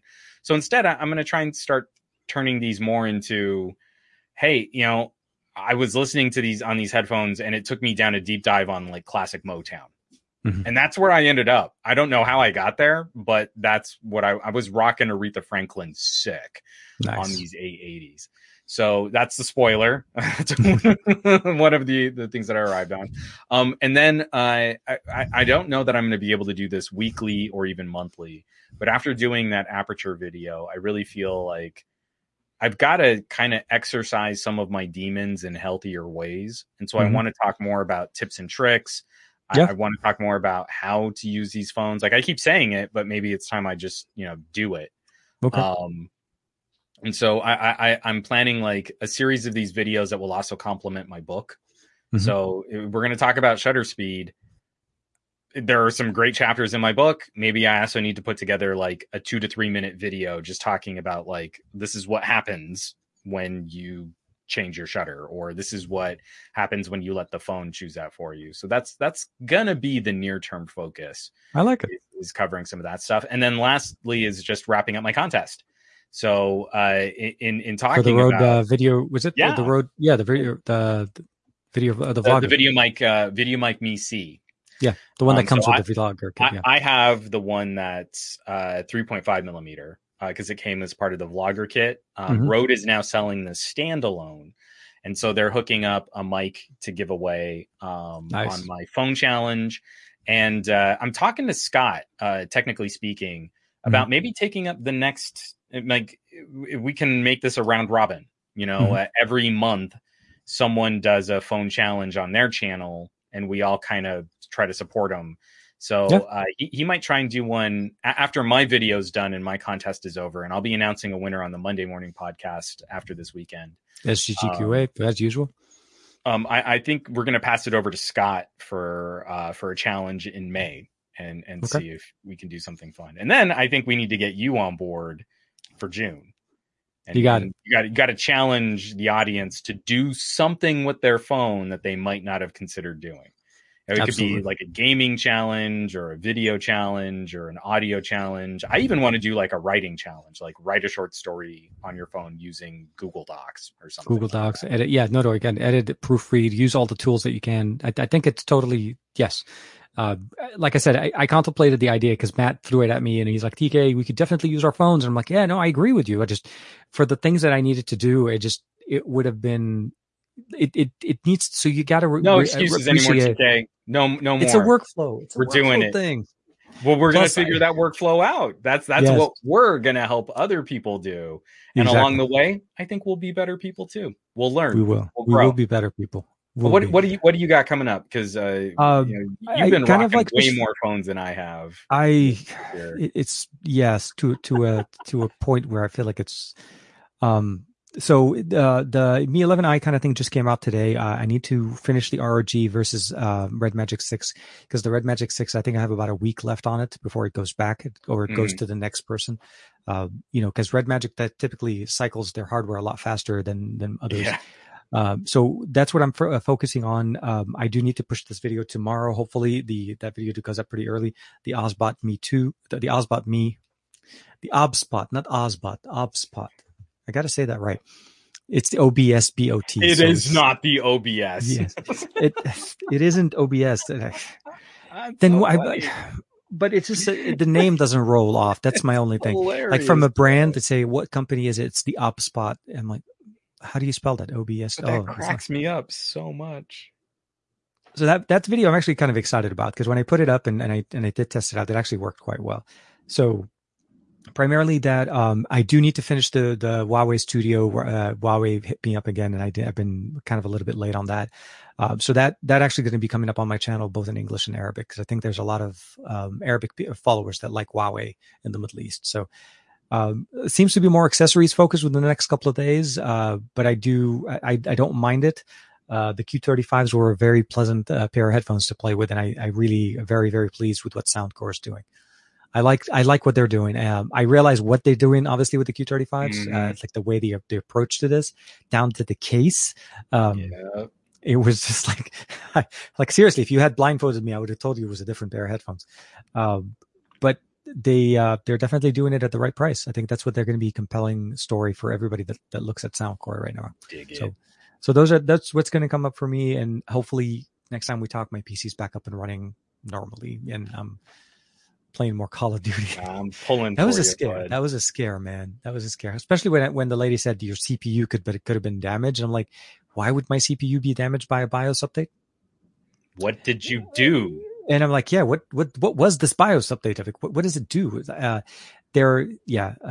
So I'm hoping that they can fix it, but I am going to call them back in the next couple of days. Not next couple of days, but just want to talk a little bit, because I'm pretty sure I'm not the only one who's ever installed a ROM driver. Especially like BIOS update, where it could have potentially fried a $600 or $550 processor.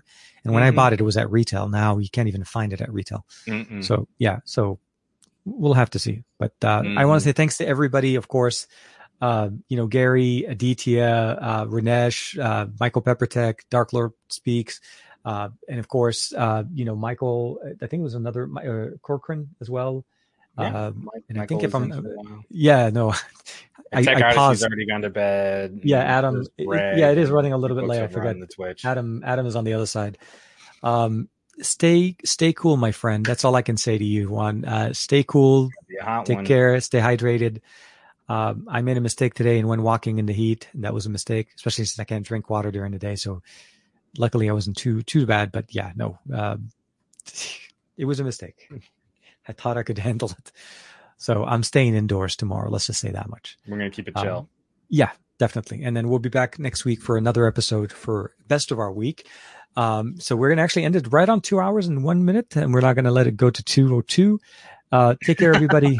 Be safe. Stay safe. Make sure to catch SGGQ on Monday, and Juan Carlos and myself next week. We'll see you next time. Bye-bye. Bam.